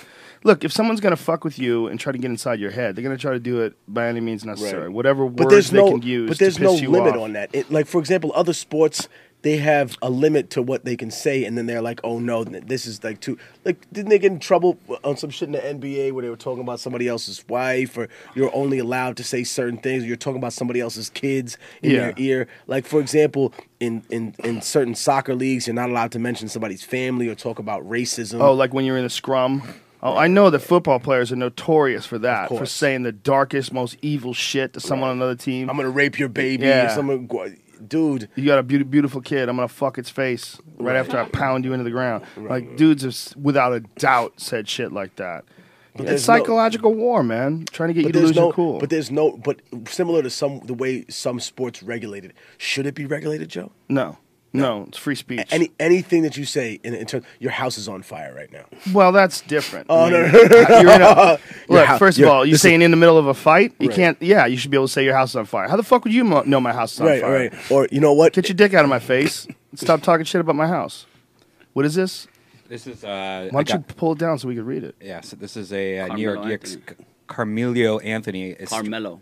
Carmelo, estranged from wife Lala, whatever. Lala. What is it about? What is it about? Why are you putting this up? He pretty much said a comment like when he was playing, your wife tastes like Honey Nut Cheerios. And it just, I remember this. Oh, Yo, so he's and- getting in trouble for that? You know what's funny? Mello was I bet waiting. she does, though. Let's be honest. She's pretty. Mello was waiting for him apparently, in where they go to walk to the bus, like right there. He was supposedly waiting for him. Oh, like he's going to kick his ass? I mean, I guess And they were both on the same team together? No. No, It's different teams. It's different teams. Well, that's a choice he's going to have to make on his own. Yeah, listen, man. Honey Nut Cheerios. Interesting. Dudes talk shit. It's part. Look, if At you what point- no, talk shit like that, you're clearly an asshole. You're clearly a Right. piece of shit as a human being. And if you're willing to be a piece of shit as a human being just for just to win, you can win without that. You can win without that and be healthier. Especially fighting. I mean, the odds of you really getting inside a dude's head and causing him to do something that's going to make him lose the fight, they're fucking professionals, man. The dudes who are really good. Stop, Brian. Stop putting shit up. It's distracting. But isn't the that dudes that are winning, man? They're fucking samurais. They know what the fuck they're But doing. but wouldn't the professionals know what to say to get into someone's head? No. Isn't that a No, part no, of, no, no, but no, isn't no, that no. a part of warfare? No, all a the time? lot of guys are not good at it at all. They're the greatest Misdirection, fighters ever. Misdirection, distraction. Yeah, of course you have the silent warrior. Now you're the one who's romanticizing. No, the no, silent I'm not. warrior who This will is- just sit there praying at some Buddhist temple until he gets up like Ken and Ryu and goes and beats the shit out of his opponent and then fly back to Thailand so he can sit under that fake statue and fight Sagat later. No, I mean, dude, he's gonna say some fucked up shit in your ear. Not always. Listen, man, you're wrong. This is why you're wrong. Okay. The greatest fighters almost always are martial artists, like real martial artists. The guys like George St. Pierre, the guys like Lyoto Machida. These guys, they're not shit talkers ever at all. They follow by the true martial arts principles, and that's one of the reasons why they're so good. They don't carry the burden of shit talking. When a guy like Chael Sonnen talks mad shit before a fight, look, Chael can obviously back it up. He's obviously a very good fighter, but make no mistake about it, there's a tremendous pressure on him because of that shit talking. On top of the fact that he's got to fight. That is an extra opponent that you have inside the octagon, knowing that if you lose, my God, you're going to look like a fucking idiot. Right. That shit is real, and it's an enemy, and it is also enforcing the ego, which is, it has to be left out as much as possible in any situation where you're dealing with extreme pressure. But then what because it shows character. Right. Cracks. But then what about a appear. guy like Muhammad Ali? He Muhammad talked Ali was lot of shit. a brilliant boxer, and he was a brilliant sportsman, and he figured out how to get inside a lot of people's heads Right. and defeat them there. But he would have been able to do that just by boxing them. Look, it was beautiful what he did because it was entertaining for all of us, and he, by doing that, he also called a tremendous amount of attention to himself. But what I think he did was a form of the extreme braggadocious nature of the way he would talk was so obvious that it was almost like theater. Like Howard Cosell said to him, "Champ, you seem truculent." He goes, "Whatever truculent mean, if it's good, I'm that." Right. Like just that. That's But then that's being beautiful. in somebody's that's theater. in somebody's ear, saying whatever you're gonna say to him, you can if you want. you see him doing that at that particular time. Sure. But people wouldn't think he's wrong for that. But someone would think that someone who's talking shit on a football field, saying reckless things about someone else's family, they're wrong. Oh, they're wrong for that. Well, wait, first of all, people definitely thought he was wrong for that. No, You're I'm not saying. dealing I'm with not the saying. perception of I'm Muhammad saying Ali. you. I'm saying you. Do you think he's wrong for that? No. Okay. Well, I don't think anybody's wrong for anything. I told you I think you should be able to talk mad shit on the football field too. But you said the people who do that are a douchebag. Yeah, Is he they a are douchebag? douchebags. Was Oh a yeah, he douchebag was for definitely a doing it? douchebag to Joe was Frazier. doing- he was He was doing a douchebag. 100% a douchebag to Joe Frazier. He used to bring a gorilla, a rubber Yeah, gorilla, yeah. during He the time of the taunted him. 50s and the 60s, rather, where you're dealing with. This is when they grew up. Right. Ali and Frazier grew up during the worst racial time in all of history, and Muhammad Ali in the history of this country, 1860 was probably worse than. it's pretty bad, but I mean, as far as like Just the footnote. turn of the times, the Right. dealing with Martin Luther King, all the Civil rights race struggles, riots, the right, civil right, rights struggles, yeah. and then you're also dealing with a new medium, which is television, and you're dealing with this face that is not only is this guy an incredibly controversial figure, but this guy's also a black African American who doesn't want to fight in Vietnam War, and he's holding up a gorilla. And he's calling Joe Frazier an Uncle Tom. Right. And he's hitting this gorilla doll, saying that he's a big, ugly gorilla, Joe Frazier. And he's setting Joe Frazier up to be like this this Uncle Tom with the white man champion that doesn't question anything. Well, he savaged that guy's reputation. It destroyed that guy's mind. Joe Frazier hated him forever, and they could have just fought. They could have just fought. You know, they could have just he could have left all that racist shit out of there. Could have left all that Uncle Tom shit out of there. He chose to do that.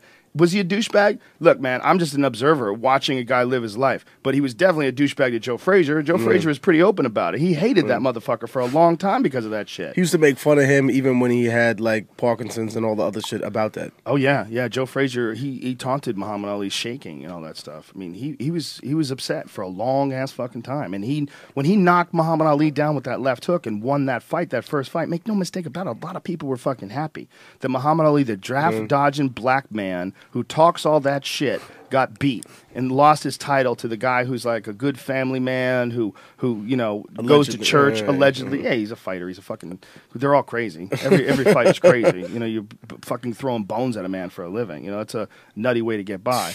But he was the preferable one because he was much more humble and wasn't this guy. You know, I shook up the world. He wasn't that guy. He was a different guy. He was just a tough guy from the streets of Philadelphia. It's a totally different situation. But people definitely hated Ali because of his talking shit. They always hate guys who are confident. There's always going to be people that want to chip you down when you're that confident. Is Anderson Silva coming back? Who knows, man? It's a hard injury to come back from. You tell me. Is he going? I don't know. Any predictions? I wouldn't have no idea. First of all, I'm not a doctor. Second of all, I don't know what's going on in his head. You know, you get the psychology of a guy who loses twice in devastating fashion like that. Once by catastrophic injury in a fight that he's quite honestly losing. He lost that first round in a pretty big way. He was losing that fight. In a big way that first round. And that guy was gaining on him. That guy's a scary guy, that Chris Weidman. He's a fucking beast. And he beat Anderson twice. I saw some videos of him fighting other people. He's a monster. He's a monster. He's a really tough wrestler who grew up getting his ass kicked by his brothers. Those are the most dangerous motherfuckers. Yeah. The youngest kids of a family full of savages. Dad was like a pro football player, all stud athletes. House full of stud athlete dudes. You have to be tough as fuck to be the young brother. Right, they probably broke a bone of his or two growing up. They dropped a metal plate on his head. He was like relaying all the different times he was bullied by his brothers. And what happened? They created a guy who gives zero fucks and will punch your face in. I mean, that's what he is. And Anderson Silva just couldn't hang with that 2 times in a row. Call all the showboating and all that stuff aside. He was showboating the first time during the first fight. And but one of the reasons why he was showboating is because he was getting smashed when he took him down. He wanted Weidman to keep that fight standing, where he has the best advantage. Because Weidman took Anderson to the ground early in the first round and hit him with some vicious ground and pound. No, I saw Stung him, rolled his eyes back in his head. He hit him with a couple hard shots, one very clean right hand that without a doubt Anderson saw some sparks. Without a doubt. And he knew that was a real dangerous position. He couldn't hold this guy back for very long. Holding on to him on the ground is tough. He's too strong. He's too good of a wrestler, and he hits too hard. So his best chance was to get this guy to stand up with him. So he started getting cocky with him, talking shit, trying to get into his head. And that's what actually cost him. What cost him was him not fighting like a martial artist, was him being like a guy trying to play psychological warfare. Instead of just fighting with perfect technique, he got the guy to stand up with him. If he can keep that fight standing, he should have the advantage. He's much faster. His technique is about as good as it gets in all the land. There's no better stand-up striking technique than Anderson Silva's. But in goading that guy into an ego battle, he took some chances, and then he got cracked. So I don't know if he's coming back, man. Those are 2 big losses. You know, I mean, he says he wants to. He's not in. He's towards the end of his career, not towards the beginning. Allegedly. Right. You know, some guys can stretch that shit out. What's crazy is guys like Bernard Hopkins, who are 10 years older than him, and Bernard Hopkins has one of the light heavyweight titles in boxing. He's a 175-pound champion, and he's almost 50 years old. I mean, no one's ever done that before. But Bernard Hopkins fights exactly the opposite of Anderson. He's very safety, technique-oriented. If you watch how Bernard fights, he's a master. He's a master with his footwork. He's a master of positioning. He's always in a good place. You're always in a bad place. He's just been around for so long. And he knows how to get guys out of their head. But the way he gets guys out of their head is he fights rough with them. He gets dirty with them. He pulls on their heads a lot. He leans on them. He fights rough. He fights real rough. And he'll force a boxer to get into these clinch wars with him. Almost like an MMA fight where he wears the guy's arms out, makes him too tired to punch. And then, he did that to a lot of dudes. He did that to Felix Trinidad. He fucked Felix Trinidad up. Yeah, I remember that. Fight. A lot of people didn't see him winning. He was an underdog. He stepped going on the into that PR fight. flag and all that. Yo, they had a green light on him in New York. I remember that. Back of in the course. day, yo, mad Puerto Ricans were like, yo, green light on that nigga. They were literally gonna put like a spear through his heart when he came up here. But he squashed all that apparently. I don't know how, but I'll just let it know. Once upon a time, it was very real. And then when back in the '90s, if you had beef with a Puerto Rican, you had beef with a million of them. It was the 2000s. They was not playing. It was the 2000s that he fought Tito Trinidad. I don't remember the exact year, but No, it was like It was like literally 2000. But all right, Was it? leaking into that? Remember the Jerry Seinfeld thing? He had beef with the Puerto Ricans. What was that? Jerry over? Seinfeld did. Yeah, what was it over? It was over the PR parade. Like they had like an episode where they like Yeah, they're making fun of the parade. yeah, or where something. like, they then people were calling it racist and all this other stuff. But yeah, he had to squash the beef with the Puerto Ricans. Dude, it was right after September 11th. It was actually September 29th, 2001, in Madison Square Garden. Crazy.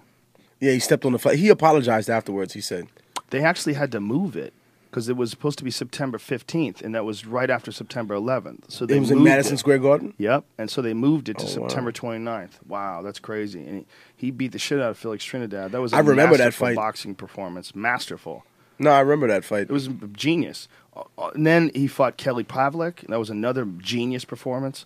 I mean, that was another fight where it was a dangerous fight against a real knockout puncher, and he just boxed circles around that kid. He's just so technical, man. So who's gonna fight the Weidman dude now?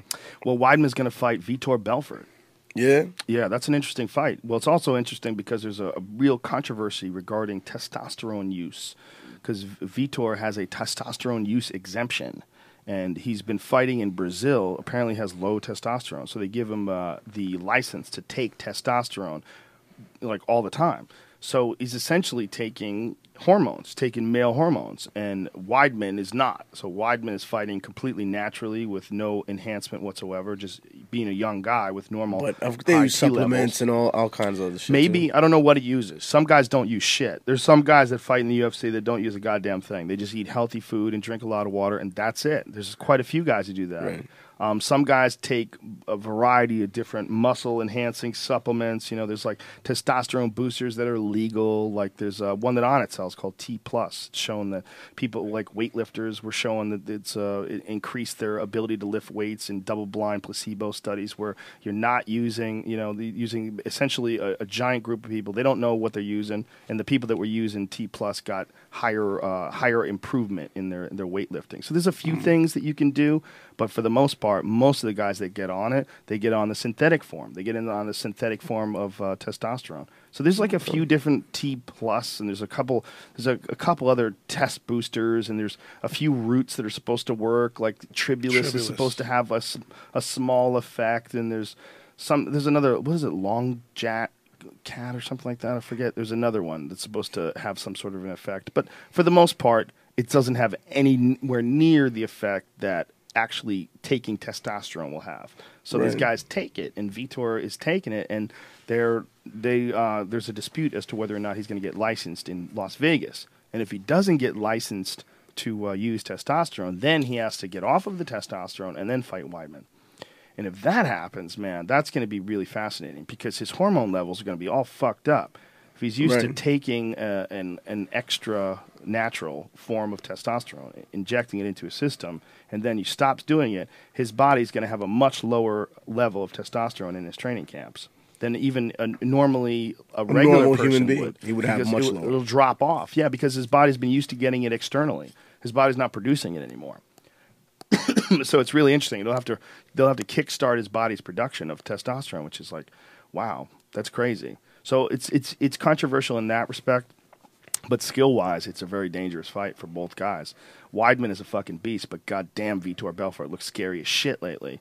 He took out Dan Henderson in the first round. He took him out in a way that no one's ever taken Dan Henderson out like that. Yeah. His striking is just horrific. It's very, very scary. I went to like a mixed martial arts competition, but like it was like a local one that one of my friends was supposed to fight in. But he got injured, and so he didn't fight at the end. But I ended up watching it, and it was actually pretty interesting. It was like in Long Island, and it was like a small gym. It was full of like a few hundred people, but it was really interesting. Like I saw the difference in kind of how they run those local spots. And now I've never actually been to one of those big MMA things. So Tell me when you want to go, man. I'll hook I it wanna up. go. Tell me when you want to go. Eddie Bravo. Give me You a heard day. it. You Give me a heard it day. No, here. that's jiu-jitsu. You just give me a heard it day. Just tell me which one you want to go to, and we'll hook it up. No, I definitely want to see it, man. You got to Like, come. No, What are you doing February 22nd? Holy shit. That's my birthday weekend. Vegas. There it is. There it is. There it is. Come on, dude. There it is. What were you planning on doing? This is what he's That's doing. you see that feeling? That's the feeling you get when you're anticipating a hangover. That's what you just did. You went, So oh, what's the no." one after that, just in case? Well, there's a big one in Dallas after that, a huge one. It's for the welterweight title, and it's at Dallas Cowboy Stadium. So that's a gigantic event. So You can go that's to the that one. one if you want. That one, I'll give you the exact date of that. That is, that's in March. I think it's March. I want to say 15th, but hold on a second. I'll tell you in 1 second. Yeah. Is it March 15th? Yeah. Yeah, that one is going to be gigantic. That is 50,000 people, man, in Dallas at Dallas Cowboy Stadium. That's probably the best one to go to Who's because the- it's going to be historic. That's And the they'll- title fight? Yeah, there'll be a new crowning of the welterweight championship because George stepped down. George St. Pierre stepped Yeah, he down, stepped and so the guy who I thought won the decision, Johnny Hendricks. I thought it was a bad decision, and I'm a huge George St. Pierre fan, by the way, of him as a person and as a fighter. But I thought, with all honesty, that the decision was incorrect. I thought Johnny won 3 rounds to 2, so he's going to take on Robbie Lawler. So that'll be the new UFC welterweight champion. Dude, you got to come to that. So he vacated the title, and now they're gonna brawl out. Yes, and there's also Carlos Condit is fighting Tyron Woodley, which is fucking madness and chaos. That's going to be an insane fight. That's an insane fight. There's a lot of insane fights. Diego Sanchez is fighting Miles Jury. That is a great fucking fight. Miles Jury is a beast, real tough young kid, and Diego Sanchez is the definition of the word savage. And this Cuban motherfucker, Hector Lombard, you ever seen him fight? Nah, Holy I heard of him. shit, is he scary. I heard of him. God damn it. He's a monster. He's a monster, dude. He's an Olympic judo specialist who doesn't even use his grappling, just knocks people the fuck out. He's a super athlete. And, he just fought Nate Marquardt and put him away in the first round in a mugging. And Nate Marquardt's the former Strikeforce champion, and Lombard just mugged him. At 170, he's terrifying. He fought his whole career at 185. He's the Bellator champion at 185 pounds, but dropped down to 170, and he's just like a muscle. I mean, the dude has like 6% body fat and just shredded spring of just corded steel. And everybody just tries to get the fuck away from him, just throwing bombs at you. The move that Weidman made. Weidman, pardon me. to the Weedman. That's what I'm calling it. You the Weedman, homie. I'm not gonna say that. I bet too he's heard that. recklessly. No, I'm sure he's heard it a million times. Yeah, he's like, yeah. You know, people call me that before I break their fucking legs, homie. He wouldn't say that. He's a super nice guy. No, he probably is. He's a very nice most guy. niggas that I know that really, really got it like that, they don't ever start problems. They just wait till the problems come to them, and they take care of it, and they keep it moving. Well, the guy he's fighting is a super nice guy, too. Carlos Condit is fighting this guy, Jake Shields, who's a jiu-jitsu black belt, who's a world-class grappler. So it's a real interesting. The guy just beat Woodley in his last fight, so it's a very interesting fight. And what about this? Who's gonna fight John then? John Jones. John Jones is going to fight. He's going to fight in Baltimore, and he's going to fight Glover Teixeira, who's the scariest motherfucker out of all the 205-pound contenders. Glover is the fucking devil. He's scary. That guy's. Everybody knows that Glover was on the sidelines for 6 months. He had a visa issue, and he couldn't get to the United States, and he was fucking people up in small shows because he was one of Chuck Liddell's training partners, and he has been world class, like top of the food chain, world class for almost a decade now. Like Sokaju, before Sokaju made this big splash in Pride, he knocked out Little Nog, knocked out Ricardo Arona. Before he did that, Glover Teixeira fucked him up in the WEC. But Glover had visa issues. So for 6 years, everybody knew that Glover was like having real problems trying to fight in America, but he was fighting in Brazil and just beating the fucking shit out of people, man. He's a beast. What was the visa issue? He was Brazilian, and sometimes you have an issue getting the visa to fight in America. The money. He didn't have the money. He wasn't fighting for the UFC back then. He was fighting for smaller organizations, and you got to have a visa before the UFC can even sign you. It's funny because we're gonna have a discussion later on today, down in like Chungking. We're gonna have a talk about immigration, and we were discussing this specific issue about they were saying, oh, it's the law. All the critics are saying, oh, it's the law has to be enforced. It's not just the law. It's the law for poor people. Because when you're rich, apparently, and some of my friends that are lawyers that handle immigration cases, they'll tell me straight up, no, listen, there are rich families from places in Asia and the Middle East that when they want to come here, they buy a green card. And I was like, what do you mean buy a green card? And Glover they set wasn't up, rich. They set up unfortunately. a company in order to employ certain people here. It has to be a certain, it's like $200,000, $300,000. And when they pay into it, they immediately are given green cards to manage the business here as long as they employ a certain amount of Americans.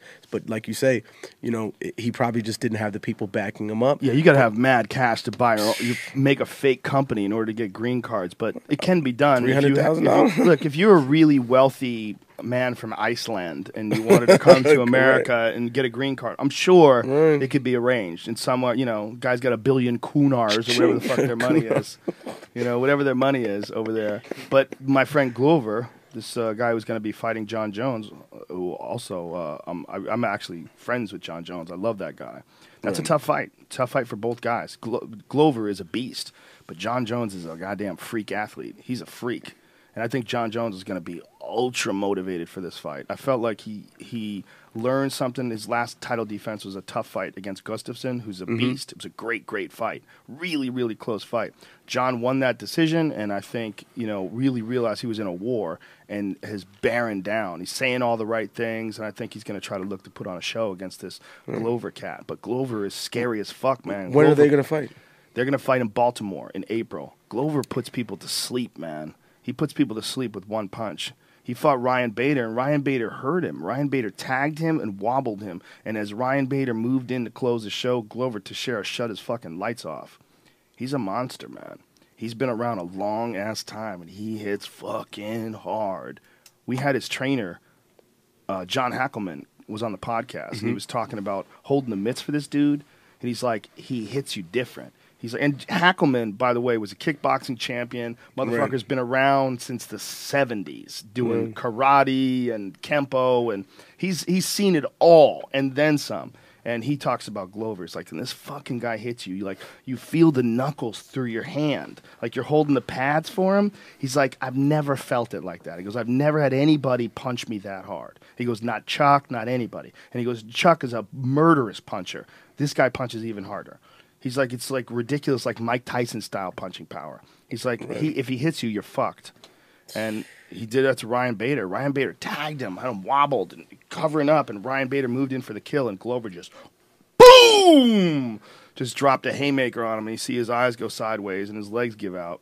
Just, motherfucker I hits saw a fight hard. recently. I forget who it was, but one person was really wearing down this motherfucker's leg. He was just working on the leg, beating the shit out of his leg, and then just hit him with the overhand right. Whooshing.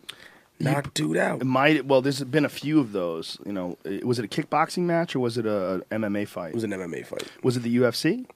I believe so. It might have been Edson Barboza. Edson Barboza is one of the most scary guys when it comes to leg kicks in the UFC. He's one of the top lightweights. He's actually fighting Donald Cerrone. That's coming up soon. God damn, that's gonna be a good fucking fight. I guess it's the American Airlines Center, Joe. Dude, not is the there a lot of okay. Is there a lot of gambling at these events? Oh, yeah, in Vegas, 100%. The one, if you want to come to the Vitor Belfort-Chris Weidman fight, that's in May. That's May 24th, if you want to come to that. That's going to be in Vegas. And I just hope, you see, if they don't give Vitor a testosterone use exemption, I mean, I understand what everybody says. It's not fair. I understand the logic. But if they don't give it to him, he really shouldn't be fighting for the title unless he can get his hormones back in order. I mean, if he's been taking testosterone for a long period of time, I don't understand how his body's just going to start magically producing it again on its own. Unless they figure out something that they could give him that'll kickstart his production of testosterone. But if that's the case, shouldn't he have been doing that in the first place? So I don't know. I mean, if the guy really does need testosterone, I hope they give it to him. Because if they don't, he's not going to really be able to fight. Right. not to the same level that he's going to be able to fight if he's on it. Obviously, Wasn't Mike Tyson taking like pills or mood altering pills when he fought Lennox Lewis? Somebody told me this story. They said I think he was on antidepressants. Yeah, he was taking some sort of medication. Yeah, that's happened before. I saw him kiss him on his cheek and all. He was trying to be nice to him. He said, "I love you." He said, "I love you" to your mom. You know, not to make fun of Mike Tyson. You know, he's a monster even now. But I'm just saying, when I look at that, I'm like, all right, how could he not have been affected by that? You're on mood-altering drugs, and now they're asking you to fight for your life. And then at the end of it, you put a flower in a nigga's hair, and then you kissed him on the cheek. Yeah, I don't know what he was on when he fought Lennox, but I wouldn't be surprised, man. He was high on drugs during major fights. He definitely said that. Right. That he was doing coke all the time, and he even used a fake penis to avoid detection. He used one of those fake rubber penises. He's a bad motherfucker, dude. I love the fact that he comes out and just tells everything about everything that he did that was crazy. It makes me more inclined to believe that he never raped that girl, first of all. And it makes me more inclined to sort of forgive him for being so fucking crazy. All the horrible things that he definitely did do. It's like the guy was living a wild, reckless life. He's telling you all he did. He's opening up the door. Like, this is all the shit I did. I was doing coke and fighting people. Right. And people are like, oh, I used a rubber dick.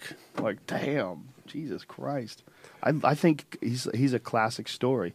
In my opinion, he's the greatest heavyweight champion of all time. You think so? Yes. I put him at the top of the list. I think for a brief moment in time. People want to consider his whole entire career towards the end, out of prison, after prison, post-prison. But I think that before then, I think when he was in his prime, the guy that beat Larry Holmes, I think the guy that beat Marvis Frazier, I think that Mike Tyson is the greatest heavyweight boxer. But he also had some old paper champion dudes that he fought, and a bunch of them. Obviously not the ones you mentioned, and then the Razor Ruddock fight was crazy. Those people really gave him a run for his money. He had to punish them as much as they were trying to punish him. But for some of them, for example, the Buster Douglas thing, he took that shit lightly. He walked in like it was whatever, and it went over with some other fighters, but not with Buster Douglas. Well, that was also post-prison. He wasn't the same guy. Right. Wasn't it? No. No, I'm wrong. No, Buster Douglas happened. Before. Then all the crazy shit happened. Right. Then he went to prison, right? Right. Then he lost his title. And then he came back, and he fought Holyfield, and you have those Holyfield debacles. Those were fucking crazy when he bit Holyfield's ear. Right. That was all post-prison. You're right. When he was he was saying that Holyfield was headbutting him, which he does all the time. He does. When you go back and you look at all the tapes, no doubt, he headbutts everybody. But Tyson did it too. I mean, they headbutted each other. And the point being that Tyson didn't stay at the same level. When Customato died and then Kevin Rooney took over, I think he maintained that level for a little bit. But I think that the fame and the fortune and the madness were too crazy. When you have your own fucking lions, when you're living in a gigantic 100 fucking room house and you bought 15 Bentleys, for every person you've ever met, he's a madman. Right. You got a bunch of freeloading ass people with you. But I mean, again, I don't think you can keep it up. But I think that when he was at his best, I think he only kept it up for a few years, like 2 years, 3 years. But I think during that time, he was the greatest of all time. That's my personal opinion. I don't think anybody ever sent shockwaves through the boxing world the way that guy did. When he emerged on the scene and just started starching people with fucking haymakers that came at the speed that Roberto Duran would throw them, yet it's coming from a guy who's 215 pounds and just launching motherfuckers into orbit. That right hook to the body, right uppercut that would snap your fucking head back. That uppercut was, when I see the old YouTube videos of him fighting, that uppercut is murder. I don't know how someone's jaw was intact after that. He was ferocious. But you can't keep it up forever, man. It's redlining. When you redline an engine, you go, bah, you get that bitch up to 9,000 RPMs, and then you gotta shift gears. You have to. And he didn't ever shift gears. He redlined it to the end. Somebody told me, we were having this discussion about music, and I went to the Berklee College of Music, and I was telling kids, listen, people don't generally get rich off of music. What artists do is they take that nest egg of money that they do, or that they get from music, and they invest it wisely in something else. The richest rappers, quote unquote, are people who have made some money in music and they say, oh, you know what? I'm going to start like a construction company or a contracting company, or I'm going to buy 6 Waffle Houses, or I'm going to get, a clothing company or whatever it is. And that's how they make their money.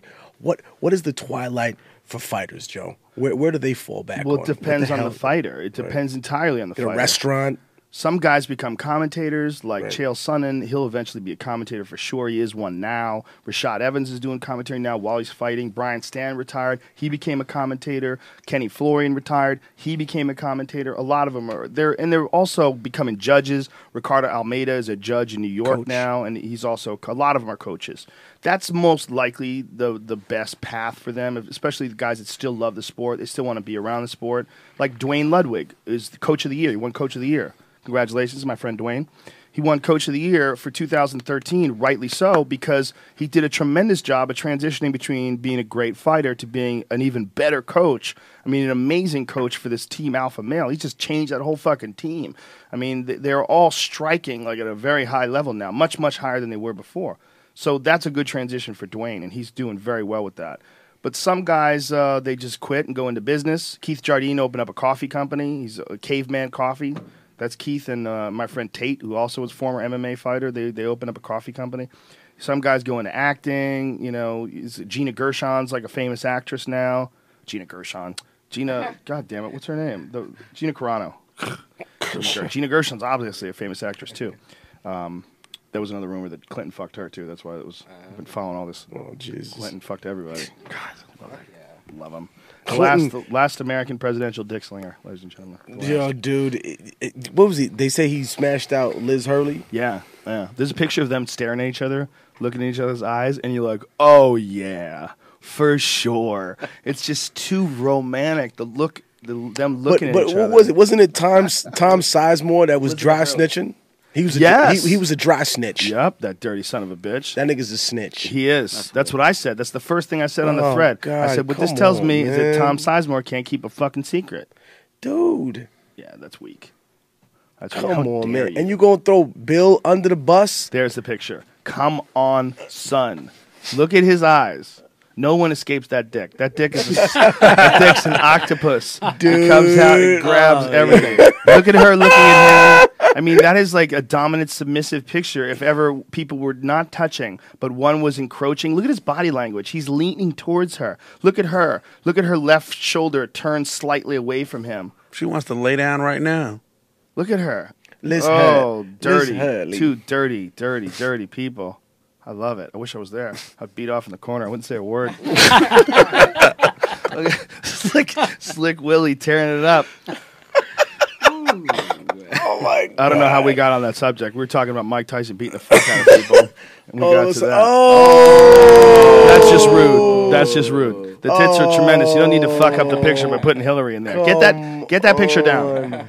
You don't need to fuck up all of our minds by thinking about the guilt that he must have suffered right after he nutted. Not worth it, shit. Kiss on and the she cheek.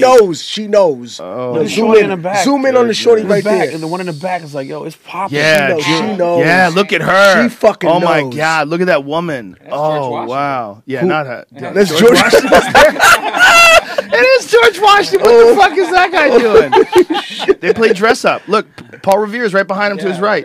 Look at this, Paul Revere. Look at that woman. That woman's a hater. Yeah. No, the woman right there. Get up to her. Look at that face. She knows. That is the classic hater face. She got the dick. I didn't. She definitely knows that something's going on under the table. That woman, she saw as soon as they got in their car, her and her husband, she was like, that motherfucker, did you see the way he kissed Elizabeth Hurley? Oh, he's such a pig. I despise him. Rush Limbaugh's right. Look at him. Disgusting. You know what's funny, though? When I heard about this, it was so interesting that I heard conservatives come out the woodwork. Who was it? I think it was Rand Paul was like, oh, man, this is terrible. The president should apologize. But wait a minute, homie. Where were you when Newt Gingrich was running for office? Because didn't he drop his wife and then deal with another woman and then deal with another one? Mm-hmm. I mean, isn't that the benchmark of men that are in power? They're just looking to play gotcha. All these shitheads are just using that like it's points on a board. Like nobody ever fucked nobody. Yeah, Oh, they please, scored on come you. They yo. caught you. They scored on you. They got points now, and they're just going to use those points to try to shut you down and build them up. But it all just makes everybody look like a bunch of bitches. Because if that was going on amongst your friends, let's say if there was 10 of your friends, and one of your friends was not particularly happy with his wife's relationship, and so he started banging Elizabeth Hurley, and all you guys found out about it. I wouldn't dry snitch. I wouldn't play Tom Sizemore. I'll tell you that. If you went out and you snitch, no one would want to hang out with you anymore. Right. They'd be like, "What the fuck, Tech? But Come on, man." But who's gonna party with Tom Sizemore now? Not me. I'll tell you that, Tom. Go fuck yourself, pal. Oh, Jesus Christ. Non-secret keeping motherfucker. I met Tom Sizemore. He's a cool dude. That's why I was shocked. I did a show called The List. And he came on, and it was like a thing for VH1. It was pretty cool, man. But I think it was him and Rob Halford from Judas Priest were on the same show. Did he know, or was he secretly being recorded? Oh, I don't know, man. I don't know. I don't know if he even really said it. I'm just talking shit. Like I said, I met the guy. He's a nice guy. Oh, supposedly he said it in some interview or something like that. Allegedly. That's what everyone's saying. And there's a picture of him. Look, man, the dude also did a lot of drugs. He probably is not thinking so good. Like his judgment's quite suspect. He's not the kind of guy you would want to have some information. If Tom Sizemore finds out dead, Vince Foster style, on a hill with a gun attached to his thumb and no blood at the scene of the crime. Super ugly. Yeah, The Strange Death of Vince Foster is a fantastic book. You want to talk about a weird death that appears to be murder. This was during the Clinton administration. There's a guy named Vince Foster, and he knew some things about some things, and a bunch of people knew some things, and Vince Foster might have been a liability. And he wound up dead, holding on to the gun in his hand with the thumb still on the trigger, which they say never happens. They say that when someone shoots themselves and you commit suicide, your hand goes, the gun just goes flying. Like, you don't hold on to the gun. Right. The violence of a gun, like if you've ever shot a gun, you know that guns have a kick. Well, if you're not conscious, you're not going to hold on to that gun. And see where Vince Foster has his thumb like trapped in where holding on to the gun. He's also lying down in an area where there was no blood. There's more blood missing from his body than was at the scene of the crime. His body was moved. Somebody moved him there. It doesn't mean that he didn't kill himself. He still could have killed himself. He could have killed himself with a gay lover, and the gay lover wanted to cover up the story, so he grabbed the body and dropped it off somewhere and put the gun in his thumb. Who knows? And I'm just making that gay lover part up. I don't know why I went there. Because you've been That's what I staring do. at two of those images that Brian Redman keeps bringing up with fucking Greek shit. Whatever the reason Don't was, cue that, please, or Jesus. whoever killed him, it's most likely that whether it was he killed himself or somebody else killed him, they moved his body. And they put a gun in his thumb. It just doesn't add up. Add up. It's a strange case because that's when the Whitewater shit was going on. Right. Not Whitewater. What was the land deal that the Clintons were involved in? Whitewater. They lost money on the deal, supposedly. But wasn't Whitewater the Nixon shit? No. No. What was the Watergate? Watergate. Was the Nixon shit. All this water talk. Water is a problem with presidents. You know what's crazy? I'll tell you a personal story. When I was incarcerated, I was in Pennsylvania, and I was processed through an area, and there was this district attorney named Ray Greekar who disappeared. And I know the people who were watching from Pennsylvania, they know the story. Shout to PA. And the crazy thing is that he was investigating the Sandusky thing. Yeah, a lot of people don't know that they found his fucking laptop without a hard drive. Right. And he disappeared. Gone. And the ASA that tried my case was then disbarred after maybe 2 or 3 cases after me for tampering with evidence. Supposedly there was some shootout and like he had removed shell casings from the scene of the fucking crime. How about that other judge in Pennsylvania that got accused of sending kids to juvie homes? Yeah, he was sending selling kids children to jail, selling them for money. He made $3 million over the course of fucking 10 years. Unbelievable. That guy's a judge, and he's making sure that kids go to jail for paper. For money. Oh God, that's crazy. There's not a hole small enough or dark enough to shove him in, dude. No, you gotta kill that guy. That guy, they should put him in a corner, and some parent, you give a parent the gun, and you go in, you shoot that fucking guy in the head, and you feed him to pigs. That's it. It's over. You don't let that guy rot away and live in jail. He chose to take children and put them in horrendous situations where they were sexually abused. Right. They were physically tortured. 100%. And they could have been let free. And they could have enjoyed their lives. They could have got their shit together. They could have been musicians or comedians or athletes or whatever the fuck they could have been without that horrific life experience that they were forced to endure because of a corrupt judge. Shoot that motherfucker right in the head. Throw him in a box. Let the rats eat him. Throw him in the ground. Let the worms digest his body. Fuck him. Fuck his tombstone. No coffin. Get in that hole, stupid. Make him dig his own fucking hole and then shoot him right in the dick. Fuck that piece of shit. Fuck him, man. Just throw him with the sharks. The crazy shit is, though, that a lot of people never made that connection between his disappearance. And it was only something recent that happened. And still not, they're not investigating it. You know, you don't hearing a word about it. Well, I mean, it should be something that's like... I think that area in PA is a little like that Steubenville situation where it's all some like... local good old boys type town where, I'll be honest, I heard rumors while I was there. I can't confirm or deny them, and I won't say that they're true because I don't want to get sued. But the reality is that I always heard rumors that the judges in that county, or that two of them in specific, would drive drunk all the time home. I'm sure. And every single day a cop would follow them so that if they veered too far off the road, he would take them out, put them in his car, drive it, and then come back and get his other car. 100%. I wouldn't doubt it for a goddamn second. That whenever someone had like an issue with drug addiction or something, like they would always clean it up for like a cop's kid or for the judge's child or something like that. So, I mean, when you talk about a tiered justice system, it's ironic that people say, oh, man, Technique, you make conscious music. And I always remind them, being conscious doesn't imply that you're going to do anything. It just means you know that something's wrong. But I think that the consciousness of this society is much more aware. All the divide and conquer shit that we were talking about in the beginning of the show, that's harder to do today. Because I don't have a beef with Canada. I don't have a beef with Mexico. I don't have a beef with any part of the world. I've met people in other places, and they've been just like me, and I've talked to people online. But you travel, Joe. That's different. Like you see a lot of different people. You're right, but I think that this connection that we're all experiencing online is a very different way of experiencing the world. Right. And that the divide and conquer is almost impossible now. It's almost impossible as long as we can understand each other. Now, let me ask you, if people, for example, they think that something's fake, they think something's not real, then they're upset about it. Mm-hmm. Let's say people found out right now that the Super Bowl was staged just as much as something like wrestling would be. All right, now, the injuries are real. Just like they say in wrestling, hey, man, the wrestling's fake, but the injuries are real. I think that people would be on the verge of ripping the place apart. Well, you could fix the Super Bowl, but to fake the Super Bowl would be too huge. No, not fake. But obviously, to say, all right, we would be more inclined if this team won, or if this. And I know people would say that's so impractical, that could never happen. The World Series has been accused of being fixed several times. This is what you could do. This is what has been done. What they can do is they can hire referees and make sure that the referees are paid for and bought off and bribed. And then if there is a situation where a questionable call can be made, right, where they can call it one way or the other, especially before they used to use instant replays, right? I mean, the instant replay thing clears up a lot of shit. There's a lot of things if a ball's not in, a ball's not in. If a dude's foot is out of bounds, a dude's foot's out of bounds. If you're looking at the instant replay, there's not much you can say. But before all that, man, god damn, they must have rigged a lot of games.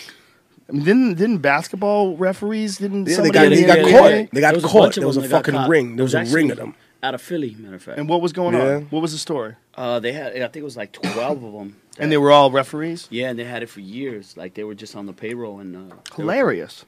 They were connected. How they got caught is one of the bookies, somebody, they ended up tapping like a bookie's phone, and so basically the bookies was paying them. Unbelievable, man. Well, it only makes sense when you think about the amount of money involved in gambling. That's the thought about fixed fights, too. I mean, the fixing fights is not like, the champion's paying you off to lose. No, the fixing fights is someone wants to bet a fuckload of money. A fuckload of money. Like, here's a good example. And people have said I'm crazy for thinking this. But Manny Pacquiao, when Manny Pacquiao fought Tim Bradley won that fight in no one's eyes, but maybe Tim Bradley's family and a couple of people at home that really hate Manny Pacquiao. Most people saw Manny Pacquiao box his face off. They saw him, not his face off, but he won that fight. He won the fight. In my opinion, it was a terrible, terrible decision.